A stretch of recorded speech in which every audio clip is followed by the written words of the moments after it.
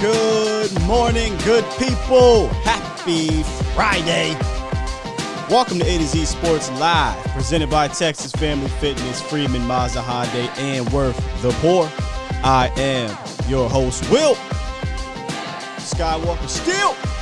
Boom! Bomb Squad in the building. It's Friday, baby. That means it's Feel Good Friday. So happy. Long weekend coming up. Good show lined up today. Going to discuss some players that I think have reset the bar, reset their expectations through their play, and some players that didn't. Some players that has more to prove. They may have to break out, have more to prove, and have a breakout season or another breakout season. So we're getting on that. Plus, in the roundup, we got a rule change that might affect a Cowboys player, and we heard from some other Cowboys players. So we'll touch on that as well. Today will be a pretty straightforward show. It's the weekend. I'm excited to get into the weekend. It's a long weekend. Happy Memorial Day, because I won't be here Monday. So I'm letting y'all know that right now. Will not be in here Monday. That's why I wanted to do today's show. Wasn't sure if it was Friday or Monday. I wanted to take off for the holiday. But Monday is what we've decided on here. So make sure y'all tune into this thing. And I see Toxic Tom Downey burner account. We may get a first. We may get a first with him calling in. So if you want to call in, you can. 351-999-3787. You said you have a 717 number, Toxic. So I'll know it's you when you come through, brother, and I got you. In fact, let me go ahead and make sure that these lines are all set. They are. They are. Oh, and I see Derek says I need that shirt. Well, in honor of our Attitude Era, theme, it was only right that I eventually come on here with a D-Generation X shirt, right? I mean, if you're feeling good about the weekend, if you're feeling good about the show, long weekend coming up, you're off. Give me a hell yeah. I said give me a hell yeah. God, I love the Attitude Era. I love it. I love it. But shout out to the Bomb Squad. Bomb Squad! Ty Cook. I always get your name wrong. Miss Doro. That's where I'm going to go with it. Miss or Mrs. Doro. Mr. or Mrs. Doro. Esther B. Adam Mack. Derek Smalls. Trey Manning. What's up, brother? Our thoughts and prayers are still with you. Toxic Tom. Joey. Jeremy. Cash. TC915. Kel. Anthony Moore. Dro the Gooner. Gregory. Timo over on Facebook, CJ Richards, Jack Bynum, Steve Johnson, Derek Smalls, Damian R, Chuck P over on Facebook as well. Iceberg Q was good. Who else we got up in here? Prime Time, Phil, B47, Vic, and many more coming through. I know I missed a few over here. My chat be acting funny, man. Be acting funny. If I did miss you, my apologies, Swain. I see you in there, Swain. Say Fuller, I see you. That dude, BP. I appreciate y'all coming through. Y'all know how I feel about y'all being a Bomb Squad. Y'all know how I feel about y'all seeing that notification and jumping right in and getting this show started off, getting your weekend and your day started off with A to Z Sports Live with your boy Sky. So let's go ahead and get into this roundup and get through this show so we can get y'all back to your weekends, right? We can get y'all through your days at work and get to your loved ones. But we'll try to have a good show before we do that. It's time! It's time! It's time! It's time! Time. It's time! Time? It is time for... It's time for the Morning Roundup. Round 'em up, boys. Yes, indeed. This is the Morning Roundup presented by Texas Family Fitness, a solution for your fitness goals. Not just a fitness club, though. They provide tools, support, and state-of-the-art resources you need to achieve those said goals. So make sure y'all check out TexasFamilyFitness.com or visit any of the 13 different locations in the DFW area. But make sure you tell them that we sent you, all right? A couple days ago, there was a report that came out. There were some new rules. The NFL was laying some new rules down for IR and practice squad. I've always been an advocate of more practice squad players. The IR rules are better than they've been ever since the COVID situation, but here are the updates on the IR and the practice squad and how it can affect Michael Gallup. Quote, teams can now make 8 activations from IR and or non-football injury/illness during the season. And players can return from those reserve lists a maximum of 2 times, which counts toward the 8 limit. So it's a mouthful. The league expanded its practice squad from 14 players to 16 players, and the IR from 3 games to 4. Now you're saying, well, how the hell can this affect Michael Gallup? Well, remember, Stephen Jones said that Michael Gallup will likely miss 2 to 3 games to start the season. I mean, that's what he said, unless Michael Gallup just miraculously gets healthy and he's fine. So to me, in my head, I was thinking, well, they're probably going to put him on IR because he can come off in 3 games. Well, it's 4 now. So, yes, I know y'all, it's 1 game, but 1 game can be the difference between this and that. So I wonder what they'll do. We got a long ways to go between now and then, but I do wonder if the Cowboys elect to put him on IR, which will cost them 4 games minimum, and give them a roster spot, or allow him to take up a roster spot and know he'll miss 2 to 3 games. So that roster spot is a valuable roster spot, specifically for special teams and things like that, in depth at certain positions. So that'll be one of those numbers games we'll have to pay attention to as we move forward into training camp and preseason, and then when they do the roster cuts.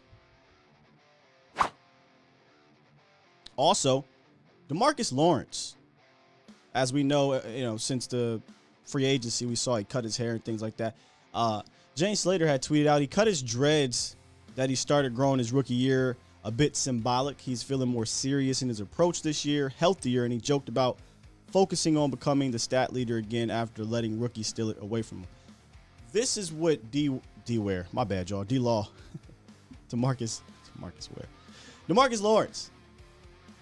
This is what DeMarcus Lawrence had to say about becoming that sack leader in a joking way. I want to become the sack leader again. I let a rookie show me up last year. Shout out to my boy Micah. Restate my dominance. Let everybody know how I'm coming, how I feel, and the type of respect I'm going to demand when I step on that field. All right. My bad for those who have locks. I don't like them being called dreads. Locks. But D-Law coming out and talking is not new. This is what D-Law does, right? I don't really care. I think when D-Law plays, D-Law is an impact player, period. I think he's proven that over the years. So I don't care how much he talks. Just stay healthy is what I care about with DeMarcus Lawrence. Just stay healthy, because when he stayed healthy last year, when he was on the field last year, he was an impact player from the first game. So now he gets Micah, year 2, right? Add some more talent on this defense. Another year of Dan Quinn, who I think is going to help unleash D-Law. And a new attitude, a new outlook on the season. I don't know that the hair, that the locks have much to do with it, but hey, they say, when you break up, the first thing people do is cut their hair, get this, get that, change their appearance, and it helps. And one of my favorite things to say, one of my favorite sayings, I should say, comes from Deion Sanders. You look good, you play good, they pay good. I feel you, D-Law, I feel you. And then finally, Dalton Schultz. The heat on Dalton Schultz has kind of simmered down a little bit since free agency. Basically kind of ended in a way. But he spoke with the media the other day, and they asked him about his blocking, and you could tell he got a little passionate about it. You could tell, put it this way, you could tell Dalton Schultz is on the internets. He's on the interwebs, in the Twitter sphere, and all these other places, and that people have been talking about his blocking because he was a matter of a fact about his blocking, Cowboys Nation. Take a listen to Dalton Schultz speaking on that. I don't know, it was yesterday or 2 days ago. Here you go. My blocking's been one of my strong suits. Everybody can disagree with that. Everybody's got their own opinion on that, but that's always something I've been able to hang my hat on. Now blocking Chandler Joneses of the world every play. Like it's hard. Like any tight end's gonna you're not gonna win every rep, and that's just the NFL. But I think that, in order to succeed in this league, you have to have that work ethic of okay, I realize this happened, this play happened, I need to move forward from that play, and then in the offseason you need to go back and work hard to correct those things. And I mean, one other thing is just the weight room. Like I've been a weight room gym rat this whole offseason. So I'm excited about the progress that I'll hopefully see in training camp and beyond. He's been in the weight room, ladies and gentlemen. He's been a weight room gym rat. Good to hear. Good to hear, because we're going to need your blocking, and we're going to need you. In fact, Dalton Schultz leads me into what's going to be the meat and potatoes of today's show, and I'll get right to that. But without further ado, I think we have the toxic Tom Downey burner account on the horn, so I got to get to him before we get into things. Is this the toxic? This is Ryan Nall, a.k.a. Toxic Tom Downey burner account. Good morning, Sky. Good morning. I got to give you the He's in the building! He's in the building tag. What's good, man? How you feeling? It's nice to hear from you. What's up? First off, Los, I'm really sorry. I was hoping the Mavs could do a backdoor cover at least for you, but they couldn't even do that. Gentlemen, shout out to the bomb squad. Yeah, gentlemen sweep. Get Luka help. That should be the theme. Yeah. Looking at the OTAs right now, I kind of feel like Bill Murray on Groundhog Day right now. I've heard this all before. Kind of want to see what happens with Tyron Smith's back. Real quick. This is the difference between me and you. You said Bill Murray, I heard this all before. To me, when you said that, all I thought was, heard it all before. But go ahead. Go ahead. I mean, I work in accounting and finance, so I hear forecasts all day long. Yeah. And I hear Skittles and rainbows from people all day long. Okay. And the Jones are the best at selling Skittles and rainbows. And Sky, I'm going to be diabetic if I keep eating these Skittles and rainbows at this point. Facts. So right now, I look at it as we have no major injuries. The biggest lawsuit we have right now is in the past, hopefully, and hopefully that trading card scandal with CeeDee Lamb goes through. If we can get healthy and stay healthy through OTAs, I'm calling it a win. And, of course, if Ryan Nall can get that bag before the end of OTAs, because he's gunning for Zeke. So this bit is going to kill me. You know what's crazy? Whenever I go to training camp, whether it be in Dallas or Oxnard, I'm literally going to be watching Ryan Nall just to make sure. I'm not going to tell y'all about him. I'm not going to say a word about Ryan Nall. I'm going to just take notes to make sure and prepare myself just in case he does look good. And I got to come on here and face the music, man. Honestly, you might be the only content creator that's going to be ahead of the game. Probably. So when people are all clamoring about Ryan Nall, you can be the guy that said, hey, I've been telling y'all about him since we signed him. So it's a good way. And I get asked this a lot in my friends. So I have friends who are big Cowboy fans, and they hear me talk about Ryan Nall. And they always ask me, why do you like this guy? And I always say, he is the poster child for the Stephen Jones free agency. When all these other teams are out there getting better, getting players that they want to go win a Super Bowl now, picture Stephen Jones in his mahogany desk with his big collection of leather-bound books going, these fans are getting pretty mad at me. I'll go sign a free agent for him. And he goes and finds the most random player that no one has ever heard of and goes, here, are you happy? So when I first heard the news of Ryan Nall as our big free agent signing, I just laughed like, well, this is how it's going to be. It's kind of like the dog with in the kitchen where everything's burning and it's going, this is fine. This is fine. This is fine. This is what this is. And it's just that blank expression, and you hear Simon and Garfunkel, Hello Darkness, My Old Friend, creeping into the background. So it is what it is, as you love to say, which is so true. But I'm hoping that he strikes lightning twice, but I really hope that he doesn't play hardball with guys like J-Ron Curse with the free agents he brings in this year. I'm sick and tired of being sick and tired. I'm sick and tired of Band-Aids over positions that have been not addressed for 2 presidential terms, it seems like. Yeah, like 3 or 2, yeah. And you what I love about content creators like yourself is that you bring up these points that I hope you get press access, because I would just want to be in the Toxic. vicinity of hearing. I'm only gonna have it probably for about a good month. I'm pretty sure. I'll try to be as professional as possible. I promise y'all. But I am stubborn. I want an answer, and I want a real one. Not none of this PC crap that Kellen Moore be giving us. But and we'll see. I'll do as best I can.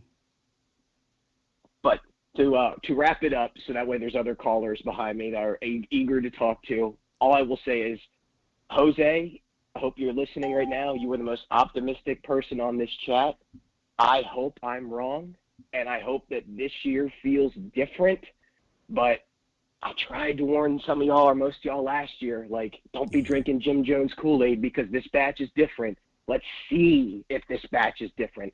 When the Cowboys win 2 playoff games in a single postseason, then you'll hear me change my tune. Until then, yeah, you tried to tell me. You tried to tell me, Toxic. You sure did. And I was fighting you the whole time. I was, come on. Yep. And what you said yesterday, by the way, lastly, about your kids and stuff, man, hey, prayers out to the Dallas community. Sorry for your loss. Hold your loved ones tight. You never know when it's time. And really hit home, even all the way out on the East Coast. So thanks for taking my call. And I love your show, and I will tune back into the chat. Thank you all. Thank you, Toxic. That was fantastic. I was going to give you a different drop, but I'm going to give you this one right here. You deserve a clue bomb. You deserve a clue bomb, Toxic. And man, call in some more. One of our, who was it in the chat that said he sounds like an accountant? He said you sound like an accountant. But I got to do this in honor of Park Street Life. When you talk about Ryan, hell no. And that's the most you're going to get, Park Street, because Bishop Bullwinkle's peoples, his estate, they came and they got me last time when I dropped the hell no. And I played the whole thing. They said, "Oh, you want Bishop Bullwinkle? Hell no. Give me that money." So I can't play the whole thing no more, y'all. I can't play the whole thing. But great call. For real, Toxic. Real rap, man. If you get a chance, call in some more. Especially, and see, this is me being toxic, especially after the Cowboys lose. I could hear the annoyance in his tone. Like, you could tell he's pissed off, and it's May. You know what I mean? So imagine if Dallas loses. Toxic, please call in. You might go viral. You never know. You never know. All right, I got one more call. I know some people might be running this back like, man, get into the content. I'm sorry. I have to get to this call, but before we get to this call, and this my guy Los, can we all just they ask you how you are, you just have to say that you're fine when you're not really fine, but you just can't get into it because they would never understand. The Mavericks really gave us hope. We hoped that they would come back from 3-0. And they played with you, Los. They gave you a victory only for it to be a gentleman's sweep. And for that, I'm so sorry, Los. The floor is yours, brother. The floor is yours. Good morning, good sir. The floor is yours, bro. Go on ahead. Let me tell you something, man. I went to the watch party yesterday at the AAC, went to the watch party. Oh. Yeah. Yeah. I went. I had hope. I had high expectations, right? You hoped? I look at that scoreboard. I'm like, it's the third quarter. All of our starters are under 10 points. Play over here is fucking 22 points. Your boy Luka was building a crib. He was breaking left and right. Yeah, I will see that, man. Like, it wasn't meant to be. But I mean, hey, Luka he's a one-time great. First team All NBA in the first 4 years of the NBA. The only other people to do that is Kobe Bryant, and I think I'm sure LeBron. No, Tim Duncan and really? Someone else. Yeah. Not LeBron? But, man, nope. LeBron is not on my list. I don't think so. I would have to check again. I have no idea. I just would assume LeBron would have been on it. Yeah, I just heard on 105.3, so you have to talk to your man Kevin Gray. But True. yeah, man, it is just a hard season. But hey, I'll say this, guy. No, I would not give a dope. Just I will say, I feel way more optimistic about this franchise in the Dallas area than I do with the Cowboys. Because I'm agreeing with Toxic. Like, damn. Like, if we do get into the playoffs, like, I just want to make a run. Because, like, I mean, at least Mavericks made it to the Western Conference Finals with the bench role players. Yeah. Cowboys had Amari Cooper, CeeDee Lamb, Tony Pollard, you know, a great defense, and we got lost to Jimmy G. We lost to Jimmy G, bro. And it haunts me to this day, man. It's just heartbreak after heartbreak, man. Los, why you think I went to the Western Conference Finals, Los?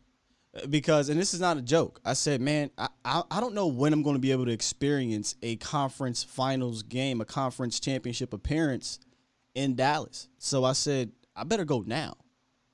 You know, as much as I love my Cowboys, it's been a long time. So I said, let me go now. Let me feel that atmosphere. Let me see how it feels to be around that. I didn't expect your Mavericks to get to the finals. I didn't, but I was hoping they'd play better that game I was there. But nonetheless, that's why I went, man. But we'll see. We'll see. You know, it's a new year. It's another year with this defense, Dan Quinn, some of these young bucks, and you just never know, man. We saw the Bengals go from, look at me now. Look at Sky trying to turn around. You saw the Bengals go from worst to first. So hey, who knows?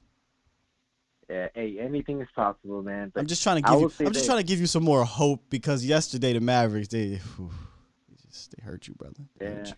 I will say this though. I mean, this is going to be a big year, prove it year for Dak for in my eyes, because I think he has proven like enough for, like, he's a great quarterback.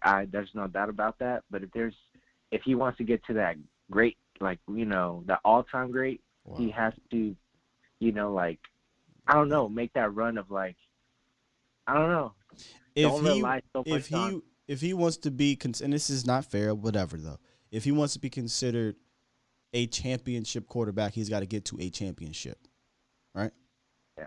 Yeah, he does. And I'm not, like, don't get me wrong, dude. I love that. I really do. If there's someone that you know talks bad about him, I will defend him, right? But it's just like, this is a year that, you know, one, you don't really have. I mean, you have CD, right? But other than that, you got Gallup, who's hurt for the first two or how many weeks. You got Tolbert, who's a rookie. Don't get me wrong. I think Tolbert is a beast, but, you know, as a rookie, and to make a big impact, that's asking a lot, Sky. And that's what I hate that Cowboys do. They always do this to these people. They put pressure on these players to be like, all right, we drafted you. Now go make some big plays, instead of like, all right, let's see how this system works. Get in your feet wet, and then. Hey, Los, you know, that is an excellent point, Los. For real, that's an excellent point. The Cowboys put a heavy emphasis on their young players to perform now, as opposed to developing and getting used to the league, because of the way they approach their team building. That is an excellent point. Yeah, so I just see all these things, Sky. So it's just, as me as and this is embarrassing, Sky. So, true story. I went with my girl last night, man, and she's like, man, they got to get Lucas some help. I'm like, I'm no doubt about it. They can't shoot.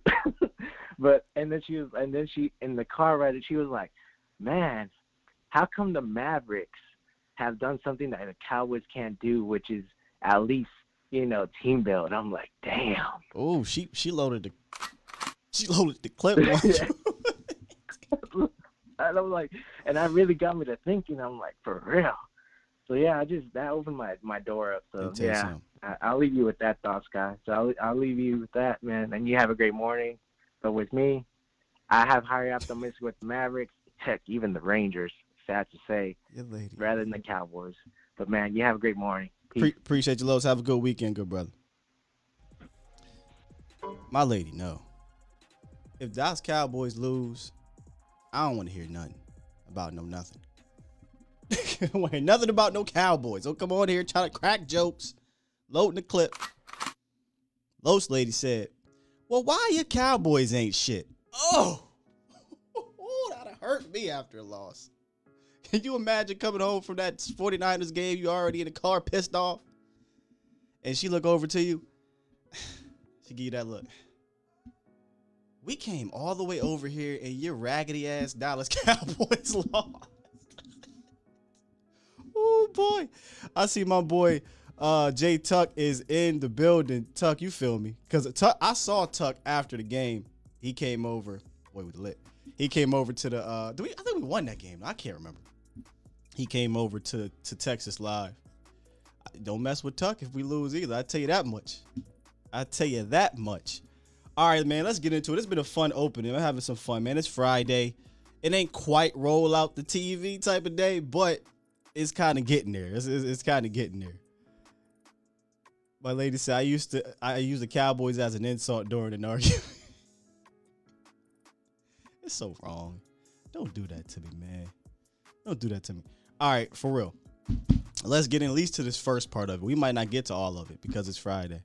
And it's Feel Good Friday. All right, so we talked about Dalton Schultz. For those who may have missed the opening, I brought up Dalton Schultz talking about his blocking.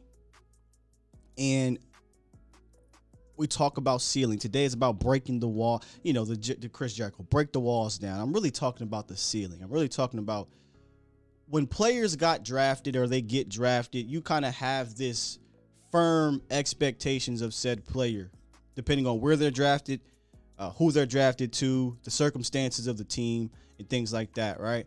But sometimes these players break through that wall. They break through that ceiling, and they kind of reset their expectations. And a prime example of that is Dak Prescott, right? 4th round pick, had a great rookie year. His expectations were reset. We no longer looked at him as that 4th round pick. It's like, hey, man, this is your team now. Another one, my second cousin, Terrence Steele, right? First year was like, oh, boy. Then that second year, he reset his expectations by how he performed, and now he's going to be the starter at right tackle. So, hey, it's no longer, oh, this is just Terrence Steele, undrafted guy. No, this is you have a new set of expectations for the Dallas Cowboys and the Cowboys Nation. And that got me to thinking, like, who has broken through that wall? And what are their new expectations in Cowboys Nation? What is their new expectations to the team? And for real, who hasn't broken through that wall? But we'll get to that later, maybe, depending on where this show goes. But I want to talk about some of the players that have broken that wall, that have reset their expectations. And we started off with Dalton Schultz, and that's kind of where I want to lead to, is with Dalton Schultz. When he came into the league as a 4th round pick in 2018, I think a lot of us were like, okay, at some point, maybe he'll be the Jason Witten replacement. I don't think anybody really saw it happening right away, and it didn't. This first year, he was primarily a blocking tight end. His second year, he didn't play at all. And y'all know me, I don't give a damn about being right or wrong. I just tell you how I feel and what I see. And I was ready to just, all right, I'm done with Dalton Schultz in a way. I didn't care if they cut him or not, but going into year 3, I was like, whatever. I mean, he played literally like one game in 2019, so I didn't care if Dalton Schultz was here or not. Then Blake Jarman goes down and Dalton Schultz steps up. And I completely did a 180 on Dalton and said, you know what? He's earned my respect. He's earned his keep here to, at the very least, be tight end 2, but compete for tight end 1 going into the 2021 season. And in a way, it didn't feel like Dalton Schultz was tight end 1. It felt like they were still competing. And then I think he just took over. Jarwin was still recovering, and Dalton said, this is mine. And mine to keep. And then you look at his 2021 season, 78 receptions, over 800 yards, 8 touchdowns. He was 3rd on the team in first down receptions, and he was 1st in passer rating when targeted. Now, that final one, I don't know that that's an amazing statistic because Dalton is usually getting targeted 10 yards and in. But nevertheless, that's a very productive season, Cowboys Nation.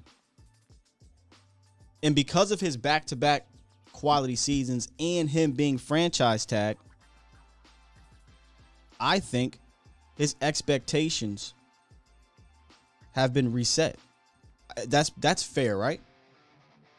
That's fair to say that all right, Dalton, no longer do I expect you to just be a product of the system. And this is my question to you guys.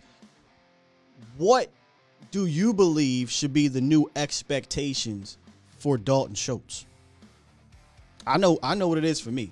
I know what I want Dalton Schultz to be or to do to deliver on his new role, on his new responsibilities or whatever you want to call it, him being a guy. And to me, I now expect Dalton Schultz to be a feature guy and perform as such, as opposed to kind of a product of the system. Now, am I saying, do I expect him to have a 1,100-yard season, 12 touchdowns? That's doing a bit much. That would be exceeding my expectations. If we're being completely honest, if he has another 800-plus yard season, 75, 80-yard or reception season, 8-9 touchdowns, I think that's fair. I would say he's met my expectations, to be honest with you. But I want to know kind of how it's done. Is he a feature? Because I think he's going to need to be, Cowboys Nation. No, you're going to have no Michael Gallup early on.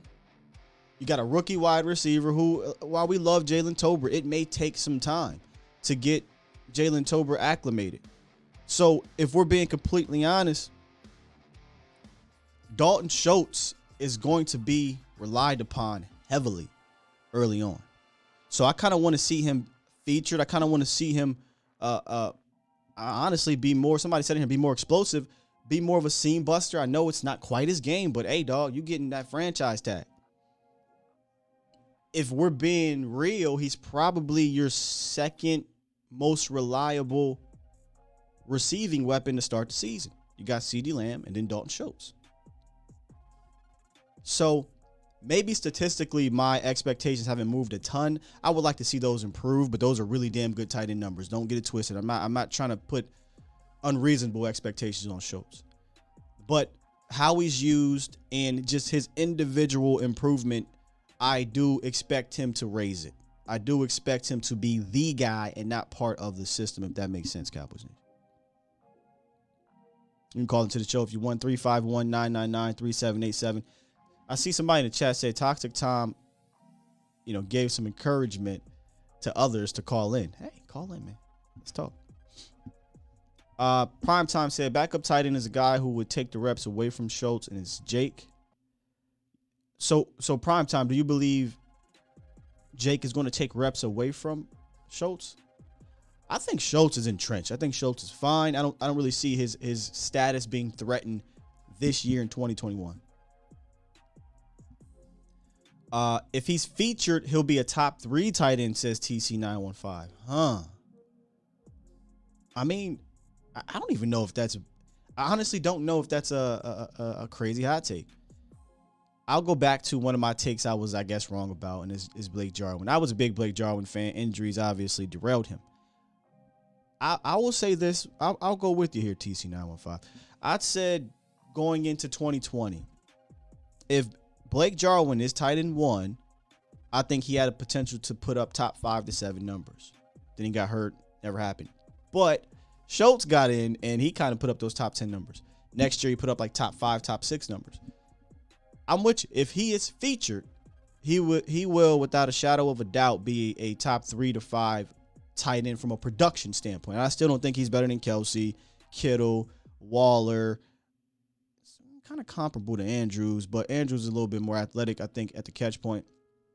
But I think he could put up the numbers that could exceed maybe 1 or 2 of those guys if he's featured. We are in a system, though, that doesn't feature these guys, nonetheless. Cash Money says Schultz is a quality tight end, but not a superstar tight end for the big plays. He has to be dependable in the run game, pass blocking, and attack the soft spots in the zone. Indeed. If you go back and you look at the interview that he did, he talks about how difficult it is to be a tight end, not only in this league, but with the Cowboys, because you're asked to do so much, as opposed to, and this is, and my boy CFO in the building, Jay Tuck, Kyle Pitts, right? Like Kyle Pitts went to Atlanta. He's not doing the things that Schultz is being asked to do. They're saying, hey, we're splitting you out wide. We're using you as a detached tight end. We want to get you up the field. You're more so of a big wide receiver, where the Cowboys historically for years have used their tight ends to do everything. And it is a difficult position nowadays because, as Schultz said, you're going up against D-Laws every game. Every team has a D-Law, and you got to deal with them. And that's why I kind of cut him some slack on his blocking, because I think he's regressed as a blocker in space. Overall, he might have regressed slightly as a blocker in general, because I think he's got that, hey, I'm that dude syndrome. I need to worry about being a receiver. But on a scale of 1 to 10, if you say, well, what's his blocking now? I would still give it a 6.5, 7 on some days. I think he is a good enough blocker, but you want to see him improve, and I think he's going to need to improve. And he talked about improving because we're going to have to get back to running that ball. And in order to do that, you're going to need your tight ends to be dependable blocking. All right, man, we got some callers on the line. Let's get to Set It Off. Chris, man, my good brother, Set It Off. Chris, what's up, fam? What's up, baby? How you doing, man? I'm feeling good, Happy Friday, man. Yeah. Good, man. That's good. Yeah. I was listening to what you were saying, and I think you had said this, too, during the draft process. The Cowboys have their mold that they want at tight end. And Schultz we've always tried to folk mold people in the past into the Jason Witten mold. Yep. And that's not the guy who's the explosive guy. So before anybody on here inside the nation, I'm just saying point blank, I am not a Jason Witten stance or fan or anything. I think Jason Witten is a man, is a great person. But hey, you better run. Downfield, that's J Tuck's guy. He in the chat. Hey, I love J Tuck. J Tuck is my man, but that dude, to me, I'll hit Jay and tell him point blank, I think he's in the Hall of Very, Very Good. I don't think he's a Hall of Fame. I'll say it. I'll stand on that. Whoa, yes, sir. whoa, Yes, sir. whoa. Hey, man. Hey, bro. Hey, man, drop it. I don't care. Chris. No, I ain't even call Christopher. Okay. Christoph. Yes. Yeah, get my whole legal government name in it. Christopher. And this is offline. We can have this conversation offline. I'm just saying, for me, he's in the Hall of. See, the Hall of Fame is guys who were the top of their game at the time they were in there, and at no point in time was he the top guy. At no point in time was he the top guy. In his era, let's run the numbers. In his era, Gronk was better, Gonzalez was better, Gates was better. Those three guys right there in his era were better than him. I'm not saying he's a scrub. I'm not saying he's not a guy who deserves to be in the Cowboys. Yeah, Chris, I'm telling you right now, you better get to your point. Hey. You better get to your Dalton Schultz point, because you just digging a hole.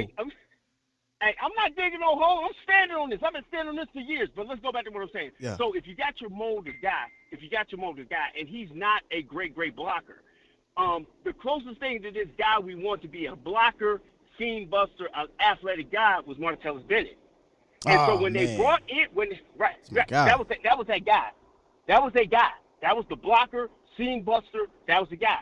And because he came inside the same time frame when Jason Witten was taking snaps from people, that's what ends up happening. So now when you brought Schultz on, initially it was supposed to be a set for 12 personnel, because you were going to have Jarwin and you were going to have Schultz. Same thing you got right now. And same thing you want now. You want Ferguson to come in his first couple of years and block, and let Schultz try to turn into a seam buster. And he has never been that kind of guy. He can do a couple of yacky things, but he's not in the level of a Kittles. He's not in the level of a Hawkinson. He's not in the level of a Noah Fant. You see what I'm saying?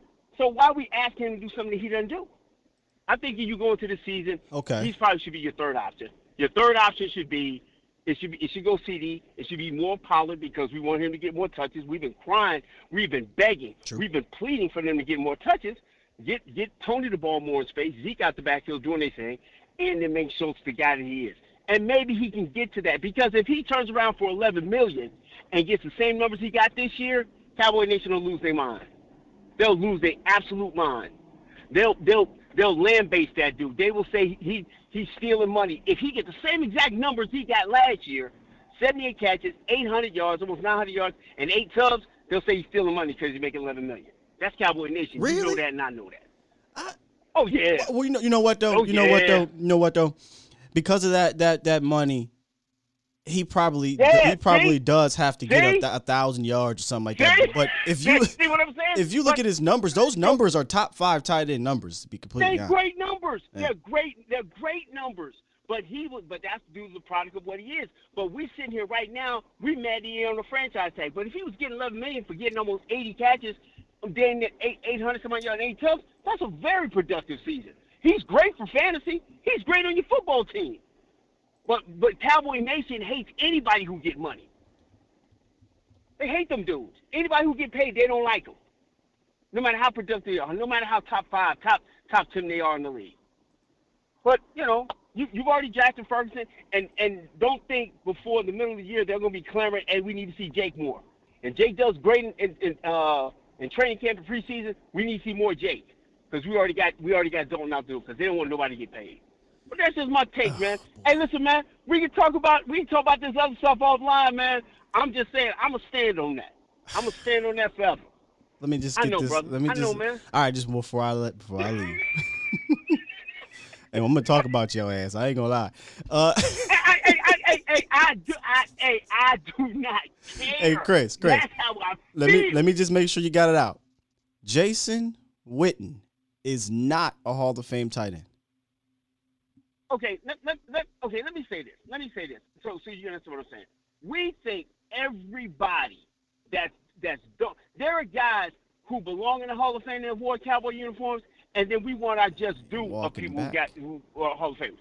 We all think that. Like, for the most part, we believe that we've already said point blank, hey man, Zach Martin should be a Hall of Famer. Yeah, because he's been an All-Pro ever since he's been in the league. That's without doubt. Yeah, absolutely. He's a Hall of Famer, right? Tyron Smith. We believe he belongs. He should be a Hall of Famer. But people gonna knock the fact of the matter that these last 5 years he ain't played complete seasons. But during his time he was a Hall of Fame player. I'm saying Jason Witten stayed around so damn long. He got around. That's his longevity, and he played longevity. But you ain't gonna tell me them last 3 years he didn't block people from getting their work in. You gotta hold that against him. Take your ass on. If you was going to retire, take your ass on. For the organization to let him retire, walk out the goddamn building, and then bring him back and give him his starting job, damn that. No, you don't do that. I am not disagreeing with Jason Witten probably should have left Dallas alone when he left Dallas alone in 2018. But he ain't answering my question. Is Jason Witten a Hall of Fame player? Okay. You know what? Okay, I'm going to say this. He is a Hall of Fame player. He just ain't no first ballot. He's just not a first ballot. He's not a first ballot. That's my deal. He's not a first ballot. Okay, that's what I'm on. I'm on this. He's a shoe-in first ballot type guy. No, I don't think that. Will he make the Hall? You're absolutely right. Man of the year, played plenty of years. Yeah, he'll get in the Hall, but he ain't no first ballot Hall of Famer under no. That don't matter to me. Honestly, brother, that don't matter to me. If he Hall of Fame player, you say, because the energy was different when you came on here. It was he Hall of Good. He ain't Hall of Fame. I mean, he ain't first ballot. He ain't first. That's my thing. Everybody's he's a guaranteed shooter in first ballot. No, the hell he ain't. Michael Irvin wasn't first ballot. Chris Carter wasn't first ballot. DeMarcus Ware wasn't first ballot. But Mike was wearing fur coats and in hotel rooms and with that stuff on the table. So we couldn't put Mike in. They ain't gonna put them in for first ballot. They ain't gonna. But Mike wasn't first ballot talent. His off the field stuff kept him from being first ballot. Let's just keep it 100. Let's keep it 100. Man. Yeah, I don't really. Mike stuff off the. I'm not one of those that get caught up in the first ballot thing. I was surprised that DeMarcus Ware didn't get in on first ballot, and somebody like Jason Taylor did. But I'm not really tripping about it because I know DeMarcus Ware will get in. Listen, man, DeMarcus Ware should get in. Darren Woodson should damn be in. Now that's a damn crime. Now that see for me that's what I'm saying. There should be hey man, I know we may sound like hope. God dang it, Nate should at least be in the conversation. Yeah, they for Hall of Famer. Yeah, I got a feeling they're going to do Nate like they do those seniors that when Nate's like 76 and they're going to be like, oh, we got but this. But that's trash. It is trash. Scott, that's trash. For Bob Hayes to be 70-some-odd years old and not have and gotten it like when he was older is trash because you don't even have zone defenses without Bob Hayes. Bob Hayes is the epitome of it. So that's my whole point, man. Okay. But no, hey, man, I don't want folks to cuss me out. I'm just saying I just don't believe it. He's a Hall of Famer. Let me change my saying. He's a Hall of Famer. He just ain't first ballot. All right. That's why I said let me ask you straight up because it was the emotions was running high. I didn't want you to put the music on and give me a chance to give me time and I just blow it. Boy, it was coming. Hey, man, I'm about to be let go. I'm about to let go. Well, and no, I'm not. I'm not gonna put myself in that position. I'm like, wait a minute, Chris. Listen, what he asking you. Because if you say he ain't, oh man, get your ass out here. But now he'll get there. He just won't go first ballot. Okay, I got you, brother. I got you. All right, man.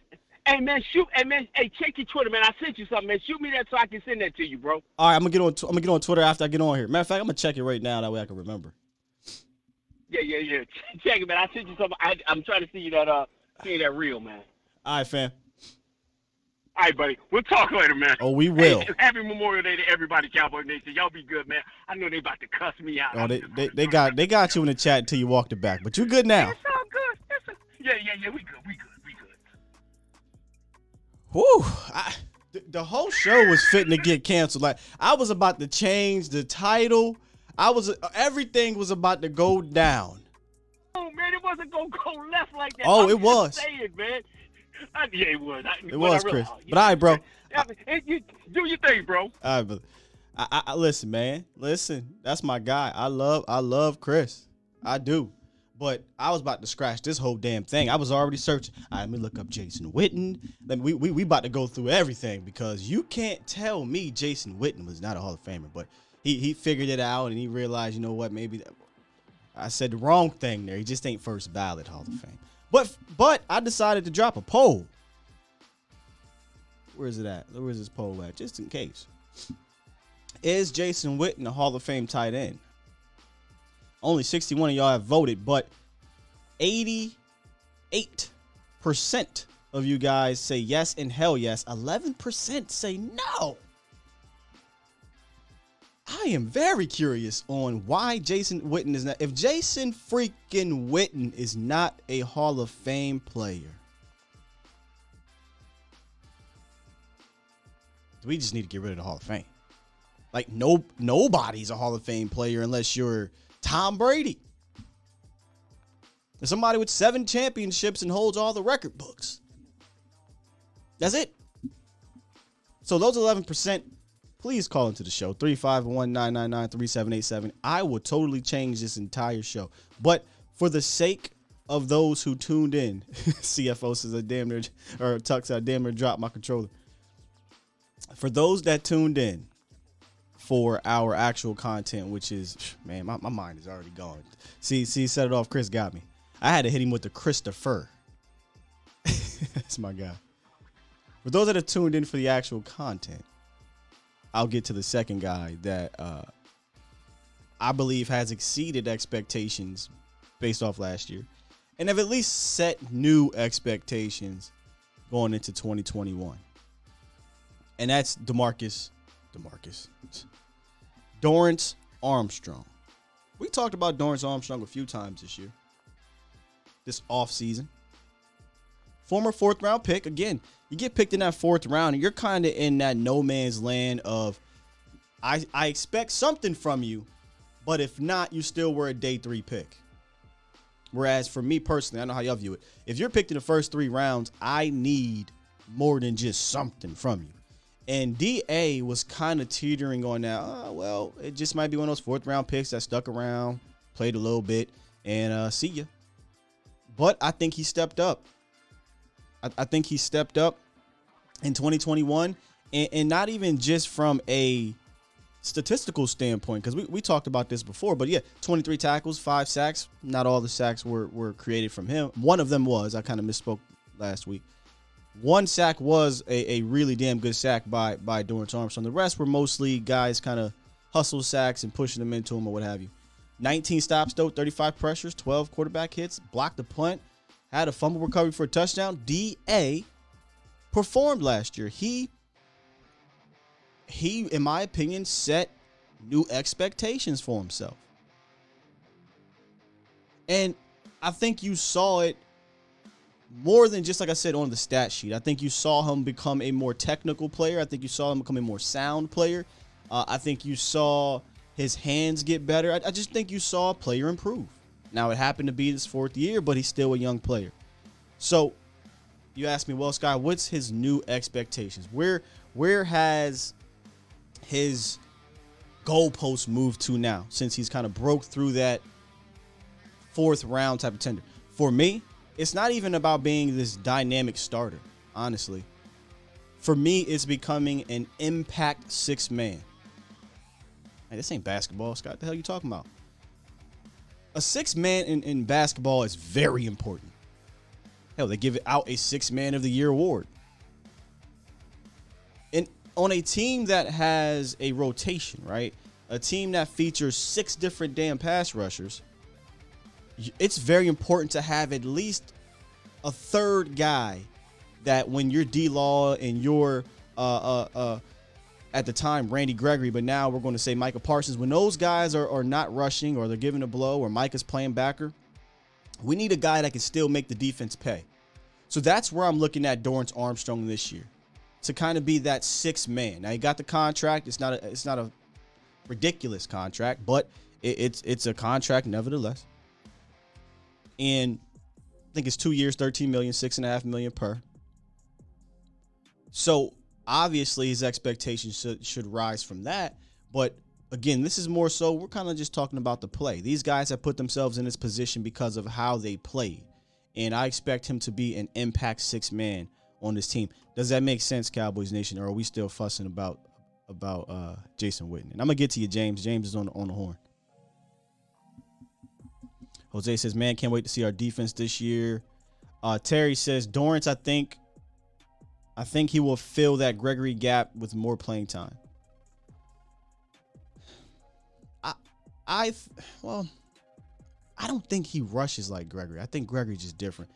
I think the Gregory gap will be more of Dante. I think Dante has more of Gregory in him, meaning speed, rusher, bend, gets to the edge quickly, has a little bit more in his toolbox, things like that. But here's what I think they'll do. I think you'll get a Dorrance Armstrong. You'll get Dante Fowler and Sam Williams to combine to give you all 3 of what Randy Gregory formed into. Randy Gregory formed into a dynamic speed rusher, but he also put on the weight and strength and got a little bit power in him as well. And I think you'll get that with all 3 combined. Primetime says Basham was that guy that was always almost there at the end of the year. He actually made a couple plays. Yeah, one of his sacks came in that Philly game, and I kind of just like to throw that tape away. But Basham, I thought was going to be your 6 man last year. Didn't have a terrible year, but I think Basham is just a part of the bench if we're using basketball terms. I don't think we truly had that 6 man at defensive end. You could say it was Dorrance from a production standpoint, but I'm talking about impact, Manu Ginobili, Jamal Crawford type of 6 man. I'm looking for him to be that. And y'all like, this dude crazy. He just keep meshing basketball and football, but I'm just trying to give y'all metaphors.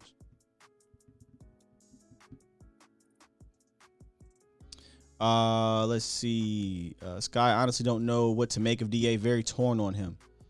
I think if you kind of just sit in the fact that he's a reserve rusher, I think you'll feel good about Dorrance Armstrong. I'm not putting the expectations on him to be a dynamic starter. I still don't see that. I hope so, but I don't see him being a dynamic starter. I just kind of see him as a rotational player. And I said this with Vach. There is nothing wrong with that. Like, you need rotational guys to come in and perform.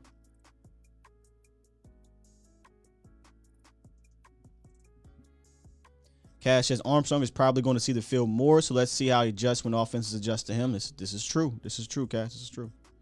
Armstrong is our 5th best pass rusher as it stands right now. All right, let's see. Kingpin. DeMarcus. I'm going to imagine you're using Micah. I still have Dante Fowler as a better pass rusher.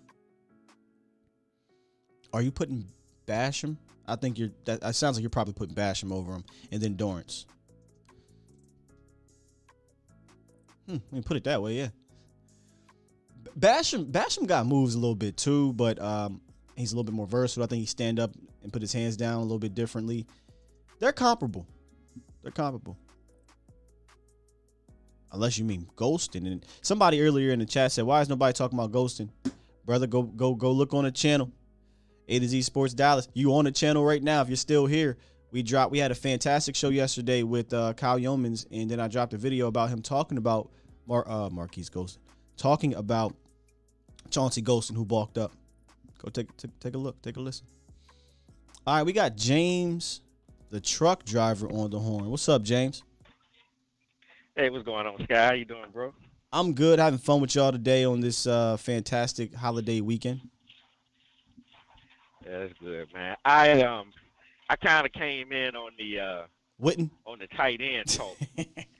Yeah, I came in on that talk. I think you're a Hall of Famer, but dude did make a good point that he was never he wasn't the top tight end, but he did his thing though. You can't take that away from him. All right, so if he never was the top guy, which is fair, he was always in the top 3 conversation though, right? I can say that. Yeah, I can say that. I mean, the guy played, man. I mean, he was a real good blocker for a tight end. And how we used him, he did exactly.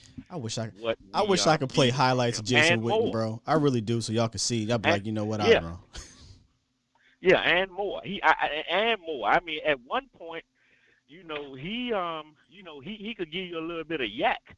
Until he got a little older, but that's neither here nor there. He gone, now he retired. But as far as Schultz, what I would like to see is, I would like to see us, and this has something to do with Schultz. I would like to see us get Tony Pollard involved more in the offense and take some of those catches away from Schultz and get Tony Pollard in space. Man, Tony Pollard is deadly in space. This guy has been here. This will be his 4th year. This guy has been here, and we have not used this guy the way that we should have. No, not at all. It's criminal. It is. It is. And he's getting ready to get up out of here unless they sign him. And the thing about it, we've had playmakers, and I'm not saying that they're the playmakers of Tony Pollard, but we've had playmakers like Tavon Austin, somebody that you could get in space. And I'm not saying that Tavon is Tony Pollard. I'm not saying that. But we have had playmakers that if you put them in space, they could be deadly. Remember that punt? Remember that it was a game, I can't remember who it was, where they told Tavon to catch the ball, and then it was against Minnesota. Man, you remember that? Remember that? And we lost the game because, man, that dude would have hit his head on the goal post, man. Yeah, he was pissed. It was wide open. I think that game ultimately got that coordinator fired at the end of the year. But I know exactly what game you're talking about. In fact, I think we had Philip Tanner on the show, and he talked about that play, and it was a coach's call. They told him to fair catch it no matter what happened. Yeah. Man, I just don't you know what? If I was Tavon, y'all would have had to cut me that day because I would have looked at that field and I would have looked at that ball. He was pissed. I'd been like, yo, I can do something with this. He went to the sideline, and he was livid. Yeah. But Tony Pollard, getting back to Tony Pollard, man, we have wasted this guy, man. We have wasted this guy. And there he's at year 4, and I mean, what are we gonna do? We gonna depend on Kellen Moore to give him the ball, and he hasn't gotten him the ball in the first 3 years. Man, how can I argue with you? How can I sit here and pretend to have confidence that it's going to change? All I can do is keep talking about it and hope that it does. But it is clearly obvious you have an enormous playmaker on your team that you don't feature. And I say feature. Forget being, this is just, we're going to give him a blow. We're going to give Zeke a spell. Forget all that. Their touches should be about equal. He needs to be featured in this offense, and it's criminal that he's not.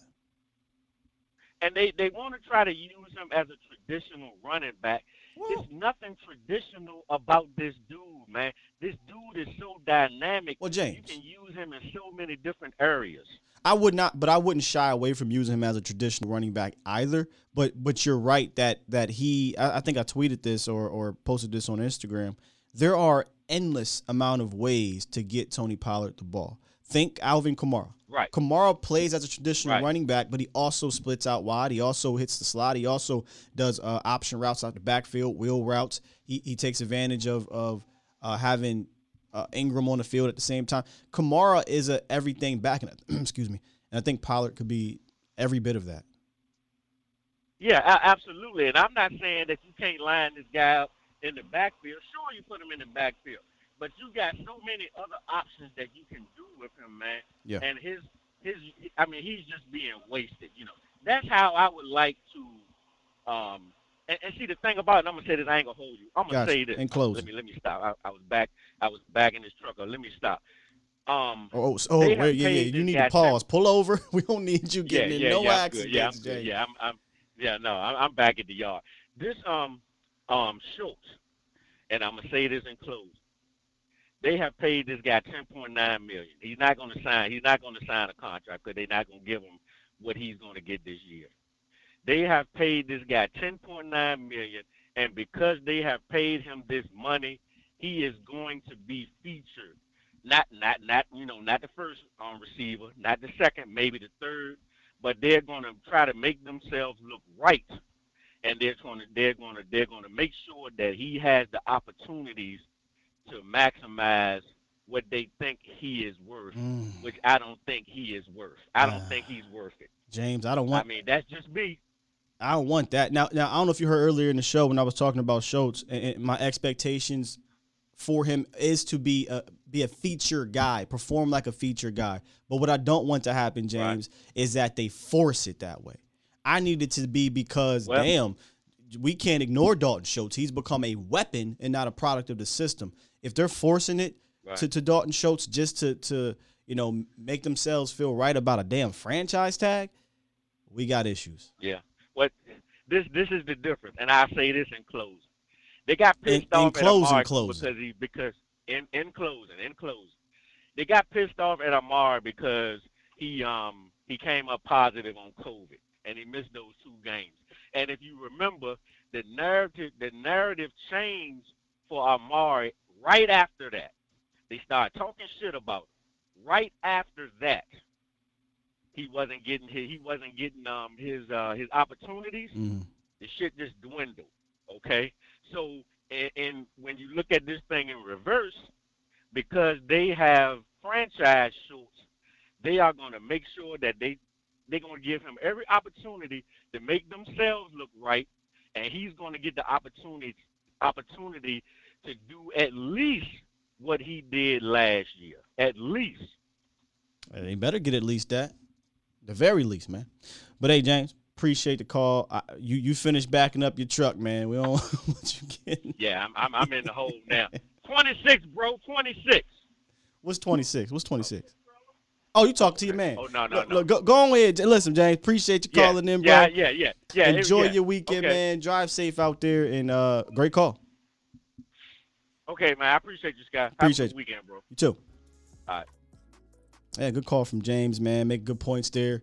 And that is something to keep an eye on. Are we going to force feed Dalton Schultz, which would be a mistake? This isn't Amari Cooper, CeeDee Lamb, Tony. These aren't guys I think you do need to force feed because they're dynamic. I don't view Schultz as a dynamic. Now, if he slimmed up, got stronger, became more dynamic, then yeah, give him the rock. But I'd give him the rock as in a way to force him. But I want him to become a guy that you can depend on to be a fit. That's where I'm at with it. You move the goalpost for me now, Dalton Schultz. You're no longer a guy, oh, yeah, cool. He's a product of the system. Let's just dump it off to Dalton Schultz. No. We're going to expect you to improve. So he said he's in the weight room. He said he's getting bigger. Let's see what happens, man. Good stuff today, man. Good stuff. Real quick before we get to our final one. When I say final, I mean the last player that I think has kind of pushed that goalpost back. The rest of these are about to be real controversial, so I'm really interested to see what y'all got to say about these ones. But let's talk about this week's ride of the week, which is the 2022 Mazda CX-5 Select, coming in at under $30,000. All-wheel drive, adaptive cruise control, Wi-Fi, hotspot. They have that lane keeping assistance. Of course, the Apple CarPlay if you got a Apple, which iPhone, which if you don't, what are you doing? Or if you got an Android, they got Android Auto. And ton of the modern features for the modern day driver. If you want to find out more about this week's ride of the week, you can easily head on over to freemanmazda.net, or if you're in the Texas area, if you're in the DFW area, visit Freeman Mazda in Irving, Texas, and let them know that A to Z Sports sent you, and maybe they'll hook you up. You're listening to A to Z Sports. Do it live! At some point, hoping to broadcast In front of the millions of Cowboys fans to bring you the real. But for now, strap up and reach for the sky. Here's your host, Skywalker Steele. I'm Luke Skywalker. I'm here to rescue you. We'll do it live. Yeah, super chat. Jake the Great, appreciate you for the $5 donation. He says, Tony Pollard will be gone next year. Catboy will strike again. I think he'll be going next year because he plays running back. Right? Like, and I love Tony Pollard, man. But if TP comes out, and I think that he should be in play for 800 year. 800 rushing yards, 800 passing receiving yards. If that's the case, he could get a decent running back bag. I don't think he'll be here in Dallas, though. We've brought this up plenty of times. There's a very high chance Zeke and TP will not be on this team next year. But that's a conversation that we can obviously have next year. But I'm just saying, get ready, prepare y'all. King Element in the building. King Element says TP is a Mazda CX-5, but he's being used like he's a Crown Vic, and he better than the Mazda CX-5, bro. He better than that. Jose says Mike McCarthy will make sure TP is used this year. Are we sure, Jose? Are we sure? We'll see. A Crown Vic says. y'all listen, if y'all new here, King Element got the craziest zingers. The craziest zingers.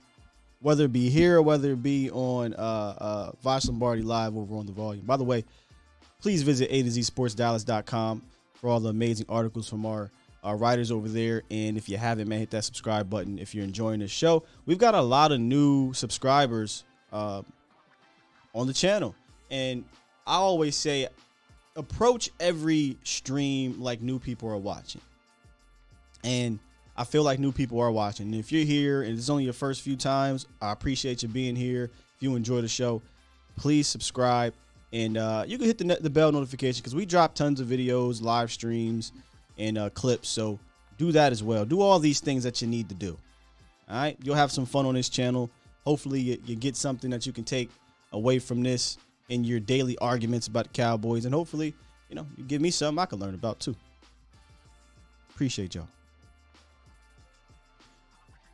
All right, one more person that I think has not only met their ceiling, but I think kind of blew through it. Broke the water. Break the wall down. Seriously, this one here. Don't throw tomatoes at me, y'all.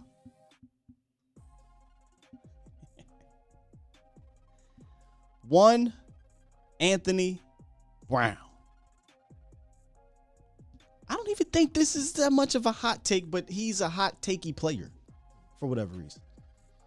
AB is 7 years. He going on 7 years, which is crazy, man. We getting up there, ain't we?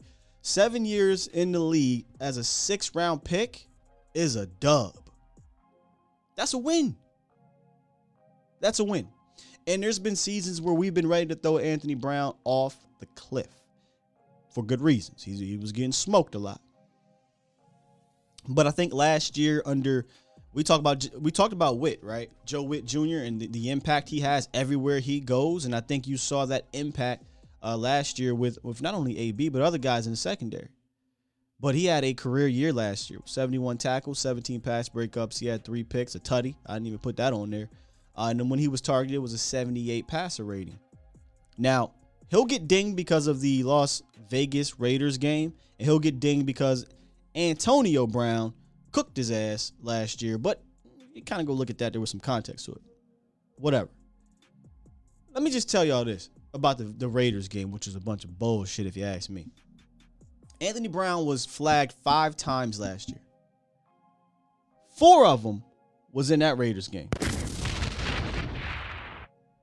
So of the 16 other games that he played, he only surrendered 1 flag.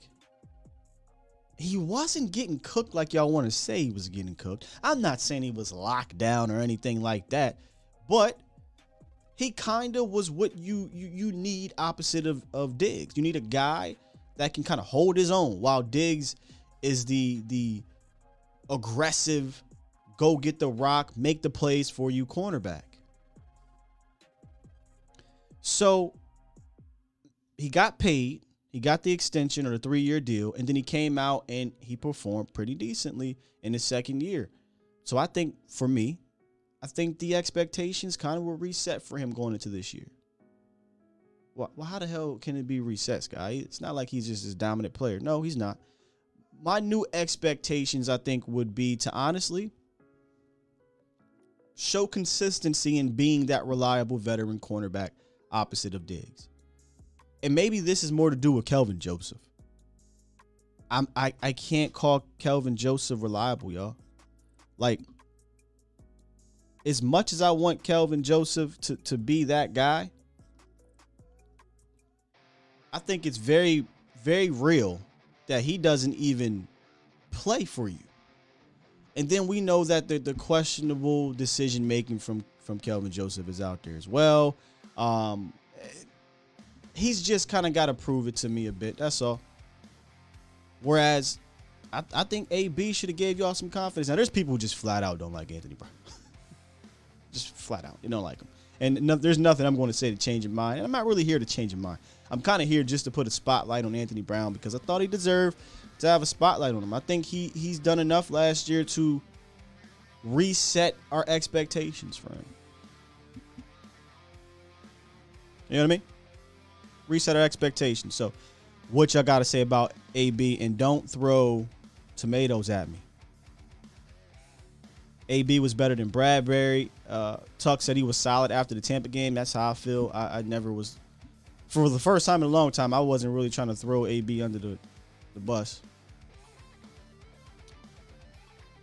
Dallas Sports 97 or 1977. AB needs to be traded to some other downtrodden franchise.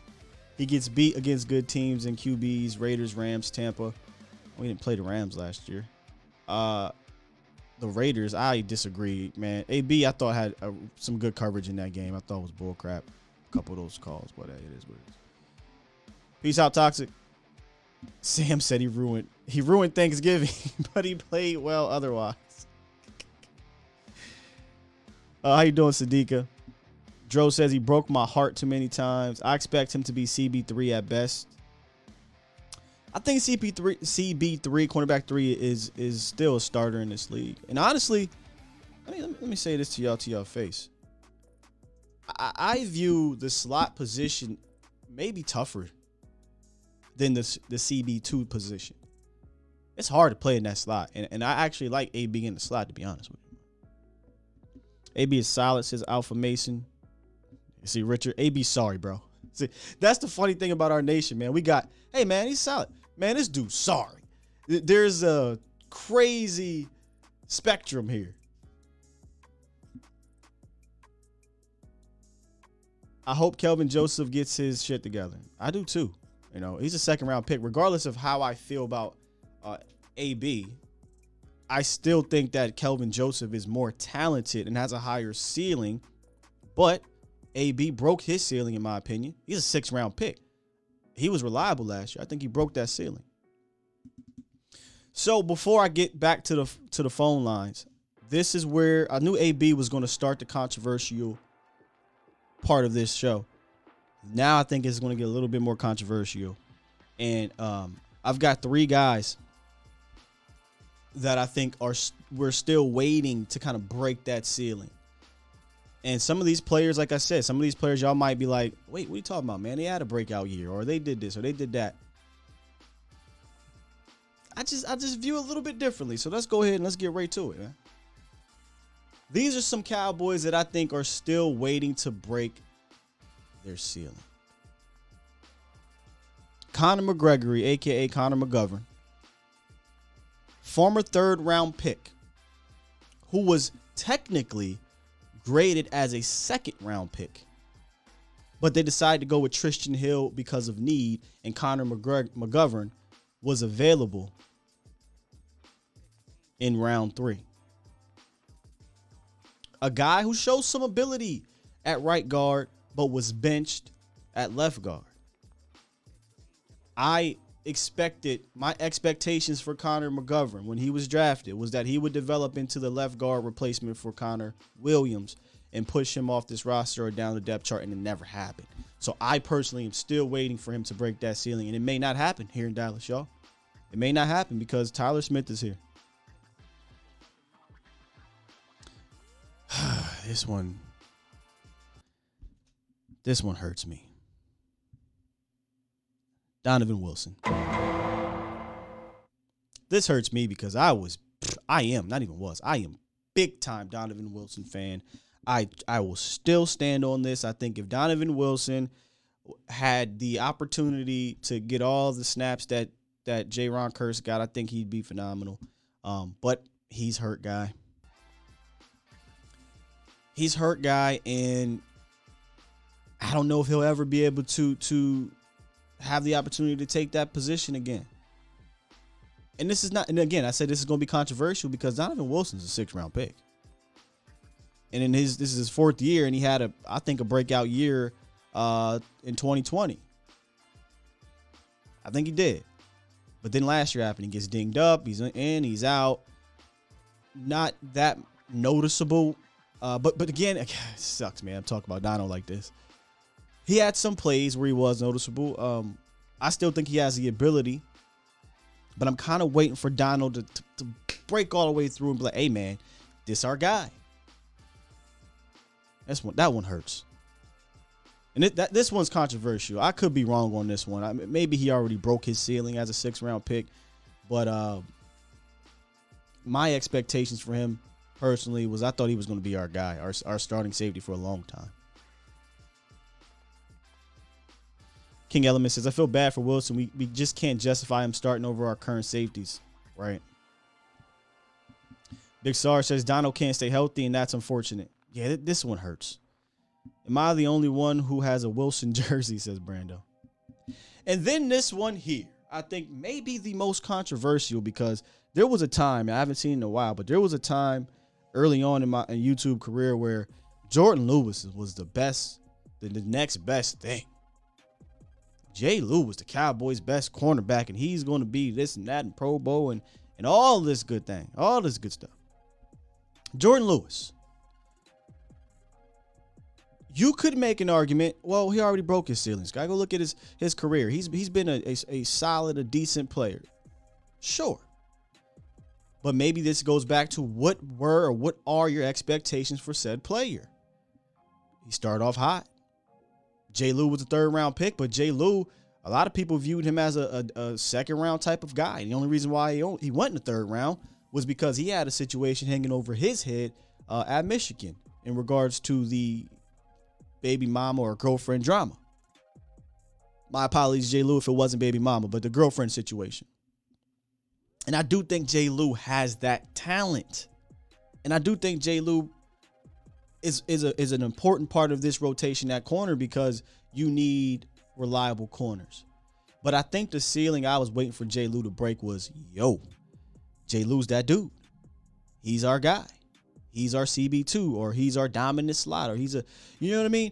And I just never quite, you know how my guy says, that curl just never quite curled.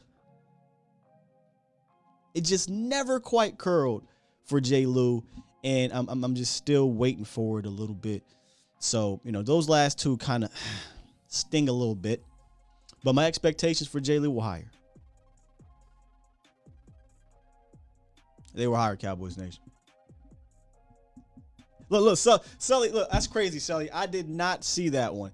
He said, you waiting for Dono's curl to finish curling. It's actually J. Lou whose curl I'm waiting to finish curling, to be honest. Dono is selfish. Dono might be because I love safety play. His 2020 year, man, I was like, yo, this our guy. But J. Lou, this is going into year 6. And that curl, Sully, it ain't quite curl like I wanted to. It ain't quite curl. Professor O said something about J. Lou. I wanted to find that. Here you go. J. Lou has 1-2 good games a year. He's not consistently good or bad. That's fair. His reputation among fans doesn't match the film. Hence, Professor O, why I said, or Matt Owen. You got Professor O account, got a Matt Owen account. Make sure that you're the same one. Hence why I said Cowboys Nation at one point was like, yo, this is the next best thing since sliced bread. Richard said all of them after 3 years are what they are. Waiting on breakout is just wasting time after more than 3 years. That is fair, Richard. That is fair. Which is why I have those guys grouped together. I think those 3 guys are the guys that haven't really broken through that ceiling. You could argue only one of them have reached it, and that would be Dono. I would say Donovan Wilson did reach his ceiling in 2020. He just didn't quite get back to that level of play. Whereas J. Lou, I thought, man, J. Lou, and I still think J. Lou has more, but I'm going into year 6. I think it was Jeff Kavanaugh. I had Jeff on the show a couple years ago, and we got into a J. Lou AB. Not really a debate. It was just a topic. And I brought up J. Lou's name. He said the P word is messing with you. And I said, well, potential. He said, yep. I said, it is. He's like, but Sky, we're in year 4 or whatever it was. How long are we going to continue to say potential? Now, you're right, Jeff. You're right. But I'm just holding on to that. I'm hoping that J. Lou can kind of break through. Brando said we being harsh on Dono. Ain't even, honestly, Donovan, if I'm being real, if you think about it, putting Donovan Wilson on this list is a good thing to him, for him, to me, on an opinion base, because my expectations for Dono are high. So look at it that way. Legends, I still believe in J. Lou. Okay, so Professor O is Matt on his laptop. Professor O's on the cell phone. Got you, brother. You never know, man. YouTube is a strange world. People take your picture and they do this and they pretend you're you. It's wild in here. It's wild in here. All right, we got 201 on the horn as we get ready to close out the show. What's up? Oh, we got another one too. 201, what's up? What's up, Scott? Can you hear me? I got you loud and clear, good brother. All right. This 201, a.k.a. Park Street Life. I was Park Street. A couple of times. Yeah, you was in the chat. Yeah. Let me go ahead and change your name if it let me. See, they don't let me change the names no more. I got to go look into that. But what's up, Park Street? Man, first of all, I just keep it nice and sweet, to the point. Witten is a Hall of Famer. Period. All right. Period. But he also played in a system that's tight end friendly, I believe. And I just wanted to make this point. It's something about the Cowboys system. We can't get our major playmakers off when we need to. Going back to T.O., he would disappear for quarters. Same thing with Dez. We just can't. Bennett, the tight end Bennett, Hannah, major weapons. They could have been major, I believe. Dunbar. You know, I just wanted to make that point. You got me thinking, and if that is the case and how you feel, I wonder if that is because we're now in consecutive, well, not really consecutive, but kind of in consecutive regimes of offensive coordinators who had no experience being offensive coordinators until they got to Dallas, right? Jason Garrett. Yeah, Jason Garrett, and then Scott Linehan had experience, so that's why I say kind of. And then Kellen Moore. But it's weird because Jason Garrett started off hot, bro. He started off hot. He was fantastic, and then just kind of dwindled and got his play calling duties taken away. Well, the thing is, you can get hot until people figure you out, and you can't adjust. Yep, that's his problem. Well, that's Kellen's problem too. That's why every other year he was hot, because he would switch it up a little bit, and then it'd take a minute for the league to figure it out, and then they would clamp down on us. Yeah, I did an article on that in a SoundCloud podcast. That's how long I've been talking about the Cowboys. Nobody was listening to me. But I have a SoundCloud bite where I talked about how the Cowboys really stumbled into successful offensive seasons, I think by accident, and not by the scheme or the system, but by the fact that Tony gets hurt, right? And Dak comes in. They don't know how we're going to use Dak, and Zeke is here. So you play towards Dak's strengths, and then the next couple years they adapt, and we don't. Same thing with in 2014. Tony can't carry the team on his back, literally. So they say, damn it, we got no choice. We got to run this ball more. And they stumble into, I guess DeMarco Murray is a pretty damn good running back, and our offensive line is pretty damn stout. And Scott Linehan came, and it worked. And then the next year or 2 years later, you had the Ezekiel Elliott, Dak Prescott thing. And then 18, they stumbled into Amari Cooper. I never thought that they ever had a system that was a successful, consistent system. It was always either the players, or they just stumbled into some shit. Right. That's another thing. A great point. It's always the players. The system never allowed. Just take Green Bay, for example. They had a number one receiver. Everybody know they going to Adams, but can't stop it. Right. Why is our system letting the defense dictate what we do?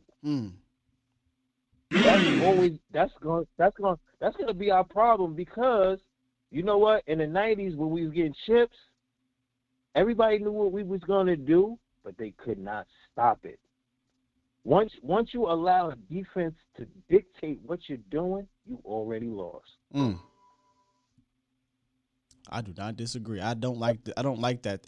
It may work against bad teams, mediocre teams, right? Right. But I've been saying it since the middle of last year. Hey, dog, listen, if you want to come out here and say we're going to spread it around, that's all fine and dandy against Washington.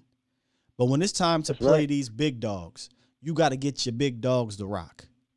That's just facts. And that's why I kind of disagree with the Schultz being featured aspect of it, because when crunch time, like you said, it's going to work with them mediocre teams, but when crunch time comes, they're going to take CD away. They're going to take Gallup away.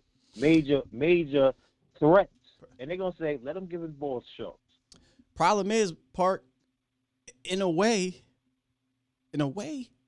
Schultz is our big dog now. Think about it. That's a problem.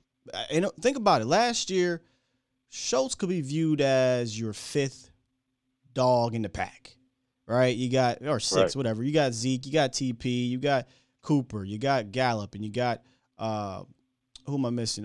Lamb, and then you had Schultz. Now he should be a security blanket, right? But now there is no Cooper, there is no Gallup, at least for the first 3 or 4 games. So he's in regards to the passing game, he's what, 2 or 3. So he's a part of that dog. He's ascended to being part of that dog. Schultz. Unfortunately, I like Schultz, but we gotta find a way to dictate what we're gonna do and do it no matter what. That's what the great teams do. Yep, you're absolutely right, bro. I mean, look, I hate to do this because it's recency bias, but this ain't new. San Francisco, they don't give a damn who lines up because they have a scheme that works. The Rams literally went to the Super Bowl twice with 2 different quarterbacks and 2 different ass rosters because they have a scheme that works. We could talk about everybody knew Bill Belichick was getting that ball. Yeah, everybody knew. Right. But everybody also knew they were going to run a certain way. Right. But I also wanted to. I agree with you with AB. AB stepped it up a lot, even though he had hiccups here and there. But his game totally, and I think to make a point, our defensive system was on a flux, changing. They was using bad techniques. So, not to give them a complete pass, but a lot of them get a pass for that. The defensive techniques was trash. And in come Dan Quinn. Oh, I think everybody gonna step their game up for having year 2 with Dan Quinn. So I'm looking for AB to step up. Wilson, he got the goods, but it's unfortunate timing with his injuries. Couple that with the emergence of Curse. That's what really messed him up. Curse is a baller, man, and it's unfortunate. Blessing in disguise when he went down. Unfortunate timing. Jay Lou, I think, him coming off the field, on the field, like that's it's hard to get a rhythm. It's hard to get a rhythm like that. Brother Park, he been in the league for 6 years. I'm a Michigan fan, so I'm a little biased. I know. I'm just saying, bad. you know what I mean? To 6 years, That's brother. You my gotta bad. show me something. Yeah. I'm not saying he hasn't shown me anything. I don't want to get out. Listen, man, you clip this up, put it out there. Nah, he's a playmaker. Yeah, I don't want to say he didn't show me anything, but at this point, it seems like he is what he is. Right. Well, in closing, I'm just gonna say I think everybody's gonna be a little bit better with Dan Quinn. Everybody. The conference has been locked. That really gonna step up. I think they really gonna step up, man. I really think AB gonna step up because, like you said, that man. I don't know. He until he is 100% locked in, we can't really depend on that. So I think AB gonna step up, and we got a lot of young players. I'm looking for a couple of our undrafted free agents to really push these guys, man, because we got some talent. Boy, let me tell you something right now. If undrafted free agents is pushing your starters, we in trouble. Yeah, I get what you're saying. In trouble. But the ones we got, I feel like they're gonna shine. Maybe not this year, but going into year 2, especially under Dan Quinn, they got some ballers, man. They got some ballers. All right. But thanks, man. Oh, one more thing, man. I feel like you're doing a tremendous job, and I really need to see you with a press pass. We need you in there getting that full access, man. Bro. You're too talented, bro. You're too talented. That's man, those heavy words. I appreciate it. And trust and believe me, the A to Z Sports team is working on that. We've got, if you go over to the Nashville site, they have that pass. They're at the press conferences, they're talking to the coaches, they're at OTAs, mini camps. Right. They're there. So they're going to use bro. their connection, and we're going to see if we can try to do that. And if we do, the access that you guys will be able to have from us is just going to be so different. I know there's other people that already do it, like the Mike Fishers of the world and things like that. But the way we going to do it here, bro, is going to be awesome. Yeah, because it's from the mud, man. It's from the mud. Yeah, I appreciate that part. It's from the mud. All right, good talk, man. Good talk, good stuff. Good stuff. He Michigan man. So I can't be mad at him for his take on Jay Lou. I like Michigan football, but I'm a Jersey guy. I'm a Jersey City guy, man. But I like Michigan football. Shout out to Jersey, bro. Shout out to Jersey. Yeah, man. If we get that, I've been putting the pressure on my guy too. I'll be hitting him up. Hey, Zach, man, what's it looking like for this pass, man? I might not have it for a long time, but what's it looking like? Because I'm ready. I'm definitely ready and excited to give y'all more inside coverage of this team. And I'm not far from the star. Last year, some of y'all that have been here, a lot of y'all are new. When I first started, when I first moved down here, I'd go down to the Star. I did like a report or two from the Star, but things are different. Things are changing in a good way. So I might be able to do that more often. So yeah, excited for that, man. All right, we got 2 more, and then we're gonna wrap this thing up. Making some good time here. We got 562 and then DJ on the horn. What's up, 562? Hey, what's up, Sky? How you doing, bro? I'm good, man. I'm excited for the weekend, Memorial Day. Might hit up a little cookout. We'll see. What's up with you? Oh, that sounds good, bro, man. Yeah, same here, man. Just excited for the weekend. Hey, man, I hope, man, all that stuff you were just talking about, I hope that all goes well with you, man. You too, bro. Yeah, thanks for all of, the content you have been doing thus far, man. Really appreciate it. Thank you. Yeah, so saying that though, man, I kind of disagree with you and the other caller, man, a little bit. On what? In regards to just we're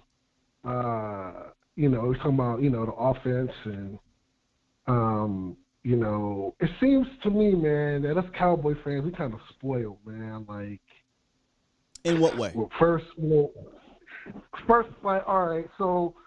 Dude, we had the number 1 offense the first, 6 or 7 games of the season last year. I mean, right? technically, we had the number 1 offense in general, the whole entire year, statistically. Okay, that's exactly my point. We're complaining about what offense do we know that consistently year after year after year holds a top, what's the name? Unless they have a superstar quarterback or something like that. Maybe you can talk about the guy from the Rams. They've been pretty consistent in their offense. They've been pretty good ever since Sean McVay's been, what's the name? Sure. But look, the Steelers a few years ago, they had like a really good offense and with Bell and all them. And then, people leave, things happen, things change. And, yeah, man, I think Kellen Moore, man. So you're one of, so this isn't new. I've got a lot of people that always say, well, Sky or Cowboy fans, relax, man. We had the number 1 offense. You're right. My rebuttal to that is, but was it the number 1 offense when it counted, when it mattered, against the better teams in the back half of the year, when the pressure was on? What's your name, brother? Tony Bryce. Tony, what? Tony Bryce? You sound like you in the mafia. You don't get Big Tony Bryce. No, man. Yeah. Look, Big Tony, listen. Was it the number 1 offense when it mattered against the Arizona Cardinals, when it mattered against the Chiefs, when it mattered against the Niners, when it mattered? Well, if you know football, bro, context matters. Championship. And what's that? Confidence matters. Context. Yeah, you're right. Yeah, definitely context does matter. My whole thing is like. You said defense wins championships. Yeah, so if you have the number 1 offense versus the number 1 defense, 9 out of 10 times the team's gonna win. But Tony, in a very unusual context is, for example, the Rams when they had that super offense they had. Like, it's very rarely that the offense would take out, you know what I'm saying? But Tony, a good defense. I'm trying to bring some context to the number 1 offense thing. Which you could bring context to the games in general, but the 49ers game, the defense only allowed 23 points. Your offense was number 1 in the league. They only scored 17. Okay. The Arizona Cardinals, your defense allowed 25 points. Your offense only scored 22. You were the number 1 scoring offense at home, and you scored 22. The Denver Bronco game, you only scored 16 points, but really it was like 0. You really scored like 0 points in that game to the end, and it didn't matter. And it was a close game in that third quarter, and then the defense the defense wasn't great in that game, but nonetheless, your offense stunk it up in that game as well. The Chiefs game, your defense was fantastic. For a team on the road to only give up 19 points to the Kansas City Chiefs, and you only scored 9. And again, I get it. Context. You had your guys went down. But these are big moments. These are big games. If I'm truly a number one offense, I'm a number one offense against those type of teams in those type of moments. If we want to keep it a bean, the only reason why you were statistically the number one offense, and I'm going to rattle it off to you, 56 points scored against the COVID team against Washington, 51 points scored against the Philadelphia Eagles team in Week 18, 43 points scored against the miserable Atlanta Falcons team. And here's where I will give you credit, not you, but the team credit. 31 against Tampa. I think it was 36 against Carolina at the time. They whooped on Philly at the beginning of the season. Also, you put up 44 on a lowly New York Giants team as well. So, like, the NFC East games, bro, really pushed those statistics through the roof. That's why I say, sure, we're number one, but where was that number one against the better teams when it mattered in the second half of the year? I agree. Those teams you were talking about have pretty good defenses, man. But my whole thing is not. I'm not disagreeing with you as far as saying, like, yeah, where were they at in those games, right? I'm not disagreeing with you. What I'm trying to say, my whole point is saying, like people talking about they want to get rid of Kellen Moore, like, oh, like, you know, like, dude, give a dude a chance, man. He's in the second or third season as being a full-time offensive coordinator. He's still young, and if you look at where he came from, Boise State, he brought that offense. He pretty much brought that offensive system, which has been successful for numbers of years. And it's kind of because of that, you know. It's not about really the Big players, Tony, really, but about the system. Big Tony. The only thing about Kellen, and again, I'm with, all right, Kellen, year 4. Let's see if you take that step, because he still is in the grand scheme of things in coaching world. 4 years is not a lot, but 4 years ain't a little either. But he's still learning. But here's the thing about Kellen, bro. I'm starting to see a trend. 2019, start off hot, offense gets weird. 2020, and I get it, you know, there was injuries and things like that, so the offense was weird in general. Yeah. 2021, right. 2021, start off hot, offense gets weird. Like, so. Well, or like you said, like, so that got hurt, kind of like, so it seemed like after that got hurt, it seemed like the offense kind of listening. So that's probably has to do with, you know. So you're making my point then. You're making my point in the sense of Kellen Moore. If Kellen Moore can't elevate when certain players are in or out, which again I hate to sound unfair because we did win a game against the Vikings on the last without Dak Prescott, so hat tip to him. But if Kellen Moore can't elevate from a schematic standpoint when so and so is in or out of the lineup, then how can I then congratulate Kellen Moore when all those guys are in the lineup and they put up all these points? What coach can? Huh? What coach can?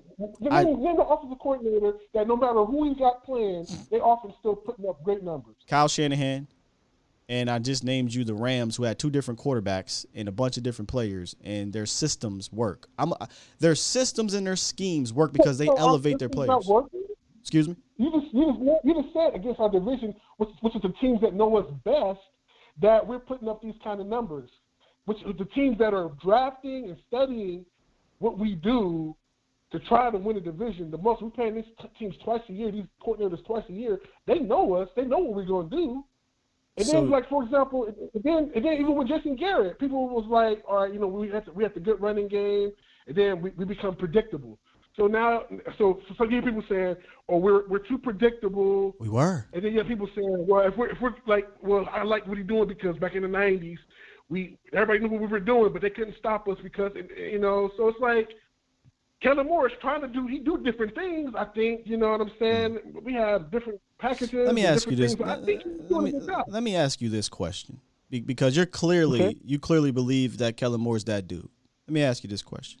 What does Kellen Moore have to give him a chance.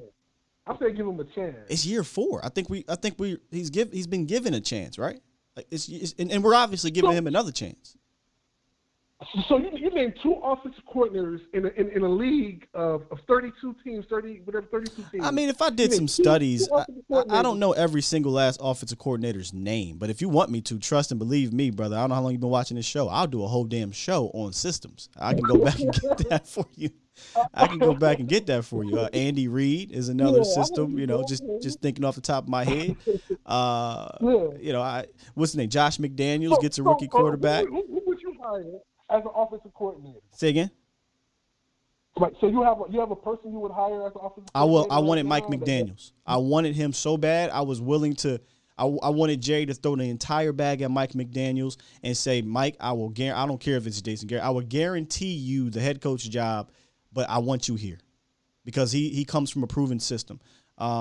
Anybody like the Zach Taylors that was under McVay, I know it's a joke, but it's real. McVay has a system that is successful with interchangeable parts. So somebody under McVay, somebody under Andy Reid, what's the coach that won the Super Bowl for the Eagles? He had a system that from Andy Reid, he tweaked. Guys like that. There are coaching trees that work. Let me ask you something. What has ultimately worked under the coaching tree of Kellen Moore and Jason Garrett and Scott Linehan, bro? What's worked in the modern day NFL? What has worked in the modern day NFL? From the Jason Garrett, Scott Linehan, Kellen Moore coaching tree. So, like in the beginning part, like you said, we had the number 1 running game, and Jason Garrett came with that mentality, kind of similar to Bill. But when it's mattered, when has the offense played to that level that you say? But we're talking in circles. I got one last question for you because I like these. The Rams. When can you say McVay? When did his work finally? Did this last year? And pretty much McVay's been to 2 Super Bowls and just won the They won because of Aaron Donald, really. Brother, McVay's been to 2. It wasn't the offense. He's been to 2. Let me ask you something. If the Dallas Cowboys went to 2 Super Bowls in 5 years and won one, wouldn't you be congratulating Kellen Moore? Or would you be trying to say, it wasn't the offense didn't help us get there. It wasn't the offense that outdueled Tom Brady in the NFC semifinals. It wasn't the offense that made some plays against the 49ers in the championship game to get there. It wasn't the offense that drove down and scored a touchdown to win the game in the Super Bowl. It was the defense. Okay. But let me just ask you this question, and then we can finish it up. Here. Good stuff here. What? You do too, bro. Love, bro. Nothing but love. Oh, I know. This ain't new. Listen, bro, if you've been watching this show, you know this is what I do. What does... I know. I'm letting you know. Okay, go ahead. What does Kellen Moore have to do in your eyes to be a better offensive coordinator? In my eyes, what does he have to do to be a better coordinator? I would say just stay consistent. Be consistent, like you said. Like we're gonna see this year. We don't have the dogs we had on offense, so supposedly this year that we had last year. So if he can maintain a top 10 offense this year, without having Cooper, I think what I'm saying.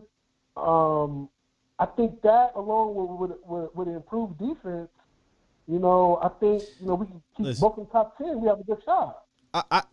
I don't disagree with our team being able to compete. That's not really my thing. Just speaking on Kellen, I just wanted to know what you think he could improve on to be a better coordinator. For me, it's the ability to. I really think the offense went down when Dak got hurt, man. I think they sure did.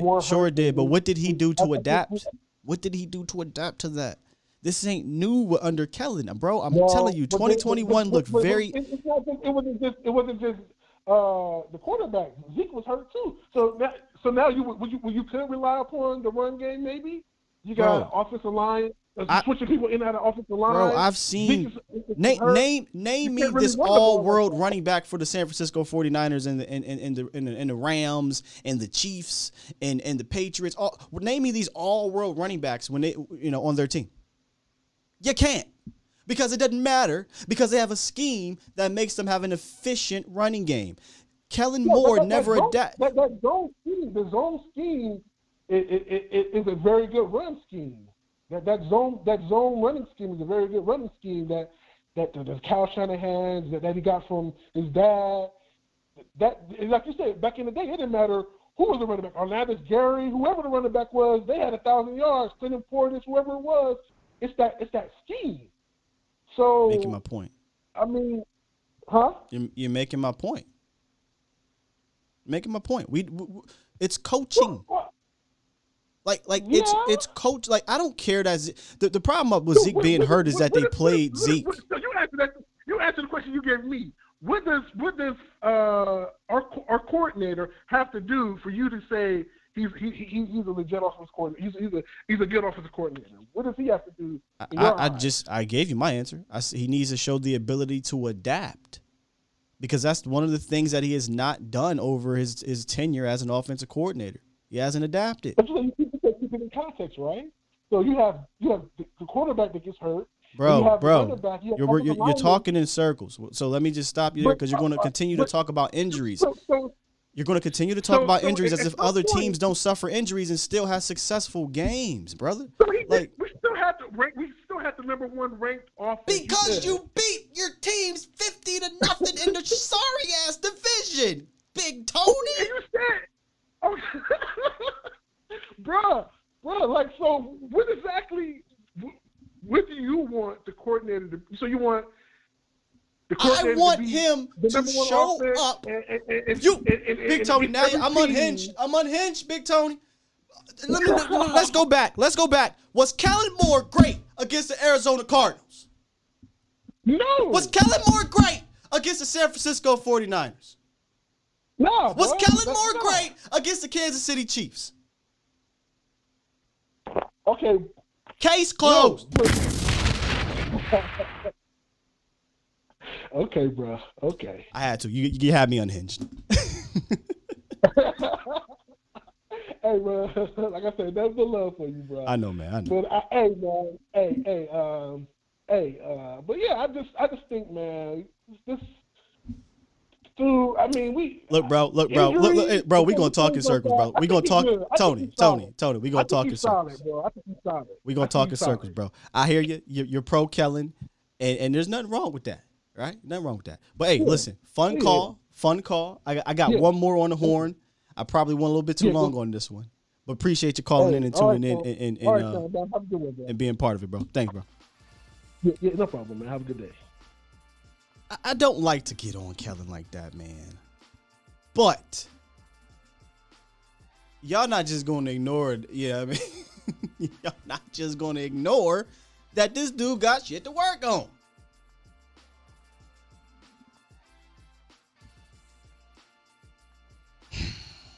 I be trying not to go there. I'm sorry. My apologies, squad. Then got the yelling and things like that. I apologize, man. I apologize. I always apologize to y'all after that. But am I lying? That's all I'm asking for is better game plans and an adaptation against teams that matter, right? Every team matters, but against these better teams, against the games that are big games. That's all I'm asking for, yo. Well, if Kellen dialed it up, bro, against the Chiefs, if he dialed it up against the Niners, if he dialed it up against the whatever other teams, the Cardinals, I wouldn't be in here like, man, Kellen Moore had a shitty game. I call it. He called a great game. How can I sit here and be like, yo, he dialed it up when Tony Pollard touched it 3 times? Yo, he dialed it up when Amari Cooper is just kind of just like, all right, he out there. He dialed it up when we running up the A and B gap all game with no creativity. We're running out of shotgun. I mean, these are just basic things. You know?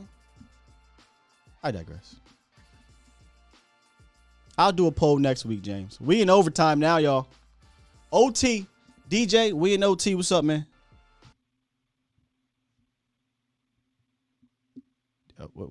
There's 2 of them more. Let me get this one. DJ, what's good, brother? Yeah, can you hear me? I got you, man. I apologize for the long hold, but Jen. Okay, cool. Number one, you ain't got no echo. I'm in my car again. Last time I was in here, you had an echo. We're good? We are great. All right, brother. Well, number one, it was entertaining just listening to that over the phone. Just to kind of jump on the back of it, man. Like, my whole thing with it is I don't care about the 40-point games. If they scored 31 and I knew I was getting 31 points in every single game, I will take whatever record that is. But it's very frustrating when you have 40-point games and then the very next week you score 9. You have a 35-point game and the very next week you can't even get above, what was it, like 13. In a very close game when your defense is showing out and doing what we've asked as a fan base for decades, is like if the defense could just be there and they were there and the offense didn't show up. That's the frustrating part about it. And I think he has 5 to 6 plays that he goes to, and if those 5 or 6 plays don't work, then we're just dead in the water for that week. Like, DJ, I'll even give y'all all the games in the regular season, right? I'll give it to you, whatever. But the playoff game is the cherry on top. I urge y'all, if you don't have access to all 22, it don't even freaking matter. Go on YouTube and watch what's his name, Kurt Warner, who breaks down most of the game and the play calling and the lack thereof creativity and the same and just go look at that and tell me that is some amazing offensive coordinator at this point. I can't do that to y'all. I can't sit here and say that because in the game that mattered the most, you look your worst and you were as healthy as you can be. I digress. Now this is my thing. This is my thing on that, Scott. He is a second-year guy, which I know that at a certain point that's got to stop being an excuse. But if he takes it this next season and he shows growth and everything, maybe not where we want it to be, you know what I mean? We can't come out here and expect him to be the enemy or Andy Reid or McVay or something like that right now because they've been doing it for years and they were geniuses when they start. It's just that Kellen started that way and we're expecting him to be on that level right now here today when, to be honest, there's some growth that should be, he has to earn and learn and be like, okay, so if, we're getting our teeth kicked in on this, hey, let's back up to this. I think he has a main game script. But if that main game script doesn't work, he doesn't have the second page and third page and the fourth page like all these other guys have. Now, we need to find out whether that's because he just doesn't have the ability to do that or if it's just he needs more time to kind of write those pages down, Yeah, he's and like I said, with the call of Big Tony, in the grand scheme of things, he's a younger-ish offensive coordinator, but we're going into year 4 now. Now it's put up or shut up. The excuses need to go by the wayside. We need to see improvement from a play calling standpoint, right? And a game planning standpoint. I get injuries, bro. Like, I totally get it. Injuries happen, but how do you adapt? You know what I'm saying? Like, how do you make up for that? And again, had we seen some adaptation, I wouldn't be getting on him. But I didn't see that. In fact, I saw them do less of what worked earlier on from a schematic standpoint than more of it. Well, and I think a bigger part of the issue is as well, and I've kind of been throwing it in the chat box every, once or twice, in every show. It's when's the last? I don't believe that in the past 2 years there's been a coach that asked the player to do something. The player was like, "Nah, I'm going to do this," and the coach looked at him and said, "What the hell did I just say?" Who we talking about? Like, there's no, like with Zeke going out there and playing. Because I 100% believe that Zeke was like, even though he was injured, he's like, "I'm playing." And everybody was like, nah, Zeke, we're going to go ahead and run with Tony. And basically Zeke was like, nah, F that. I'm going out there. This is what I'm doing. And everybody was like, well, Zeke wants to go out there. He'll go out there. And I think that's the big one. But I think there's little bits and pieces of that there's no, and there hasn't been for a long time. There's no, like, authority with this outside of Jerry. And I think that's the problem as well. Yeah, I've always said the hierarchy in Dallas is strange. Like who has total control? Who has power really as a coach? In my opinion, I think it's up for the taking. Like, I think a coach could literally grip this team up and screw with the front office. I said this before. I need more of, okay, fire me. If you don't like the way I do things, fire me so I can go do the things I need to do. And I think it's for the taking. Maybe Dan Quinn does it. I know Dan Quinn's is a good guy. It's not really his mentality. He's focused on his guys. But I've said this before. There's a conspiracy out there. Maybe it's true. The front office told Kellen Moore not to do this, not to do that. In my head, I'm like, if I'm up for a head coaching position and I'm rolling with the things that work, I don't give a damn if Jerry Jones says or Stephen Jones says stop running traps, stop running ending arounds, or stop using Tony Pollard. No, I'm not going to stop doing those things. I'm going to do what continues to work because this is my resume. And if you don't like it, fire my ass because I guarantee you I can go get a job somewhere else. Yeah, because when it doesn't work, you're going to fire me anyway, so go ahead and just fire me now. Exactly. Well, that's my problem because I don't want the whole Kevin Hart scenario where they're like, oh, go do this. Nah. Oh, well, if you don't go do this, you're not going to play, da-da-da-da-da. And then he'd be like, well, I'll go get Jerry. Oh, you going to get Jerry, huh? You going to go get Jerry? Okay, fine. And then they go do with it whatever they want to do. You're talking about what Kevin Hart said. Kevin Hart's dad got his ass whooped, and then he told Kevin Hart, come take this trash out. Kevin Hart said, take the trash out. Shut up before I go get Steve to come put his hands on you. Yeah. Oh, you gonna get Steve, huh? You gonna get Steve, huh? All right. Shut up. I'm gonna go take this trash out. Well, give it a chance. Yeah, exactly. I mean, but yeah, man. And then just touching on it because that's the last thing. But what I was actually calling in about was this whole J. Lou and Donovan Wilson thing. I think like Connor McGovern's gonna have his thing because undoubtedly, unfortunately, it's just the part like. Tyron's going to say ouch, and, there's going to be a couple weeks where things get weird, and then we're going to have to rotate things around, or one of the guys is going to go down. So I think McGovern's going to have his opportunity still. What I'm looking at with Donovan Wilson more so than J. Lou is opportunity. Because if we get what we hope for, Donovan Wilson, unfortunately, doesn't really see the field. He doesn't get real playing time. Because if Hooker stays healthy, which is what we want, and what we're hoping for, because that's Malik Hooker, which, again, coming out of Ohio State, he was that dude. If we get what we want, Donovan Wilson doesn't get opportunities like he would have otherwise. I will say there is a path, though, for Donovan Wilson because Coach Dan Quinn likes to use 3 safeties. And I think we might have, again, I'll wait till we get to camp and we hear more, but I think we're going to have to take this J-Ron Curse playing a little bit more linebacker seriously. So if J-Ron plays more big nickel coming down to play linebacker, then Dono is going to be out there. So it's very possible he sees at the very least like 40% of the snaps. So maybe he still can break his way through that ceiling. Again, you're more versed on that, than I am, so I'll take your word on that, man. Just thinking about that. We'll see at camp how much he's used. I'll let y'all know. Yeah, fair. Well, all right, man. I know you went over and you got me in. I appreciate it, dog. But I'll let you get out and get doing the rest of your things before you and I don't know what y'all are doing today. But no, not today. It, brother. We out for the holiday, but thank you, DJ. Yes, sir. Appreciate it. Enjoy your weekend, man.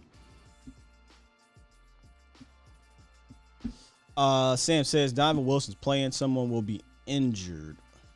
I'll say this, Sam. I don't even think it'll matter about him being injured. I think that DQ wants to use 3 safeties. So unless he gets injured, he's going to have an opportunity to be on that field. I really can't wait, though, for camp and preseason. I might not get anything out of preseason, but to see if Curse is more used as a linebacker this year. He was used in the box a ton last year, but maybe they elected not to use or not to get more linebackers because they believe that J-Ron could be a linebacker. He damn sure got the size to do it. So again, we're in OT. I'm just talking out loud. What if they view the linebacker room as Micah Parsons, J-Ron Curse, Jabril Cox, LVE? You're going to play, 70% nickel? So you'll probably have J-Ron down there most of the time anyway. I'm just talking out loud. So who's going to be back there? Donovan Wilson. Sully said, how we got PTO already? Y'all just started the job. Hey, man, we got the juice, apparently. Now, Vach got the juice, honestly. TC says, Sky, you going to be on Monday? I'm off Monday, so if you are, I'll set my alarm. Nope, not Monday, TC. That's why I came on Friday for the morning show, because Monday I'm off. We're going to be off on Monday enjoying the holidays. Most holidays will be that way, except for Christmas. I'm going to be Christmas Eve. I'll be working the game.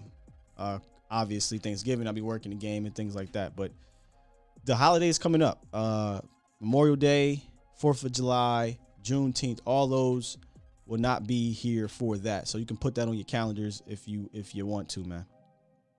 Put that on your calendars. All right, really good stuff today. I'm going to hit this chat real quick on our way out. I figured I'd go a little bit of OT because I won't be back till Tuesday anyway. Plus, I'm feeling good, man. It's Feel Good Friday. Speaking of which, make sure y'all check out Worth the Poor. They are actually doing a pretty cool thing over the next week. They're proud to work with Courage and Conviction for a special Memorial Day promotion for all orders of their bourbon and sherry cask. 10% will go to Folds of Honor Charity, a nonprofit organization that helps provide the families of the fallen and disabled service members educational scholarships. All right, so if you purchase one of these, there'll be 10% that goes to this charity. And the reason why I'm struggling right now is because my dog came in. He needs to go to the bathroom. I will let y'all see him. But hit up Worth the Poor or download the app. You get 5% off all orders. My bad, y'all. My dog is like right here. You got to go to the bathroom? And y'all can see him. This is Mozart. This is him telling me, wrap this thing up, Dad. Want to say hi to everybody?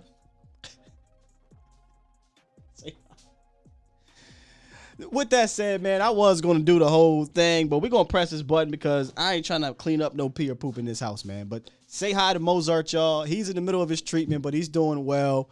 I appreciate y'all being here. It's been a great week. I got you, buddy. Just hold tight. Love y'all. Enjoy your weekend. Hug your loved ones. Be safe. Have fun. And be back on Tuesday. About to get up out of here. Look, he literally, and my lady know. Peace out, fam. Y'all be safe.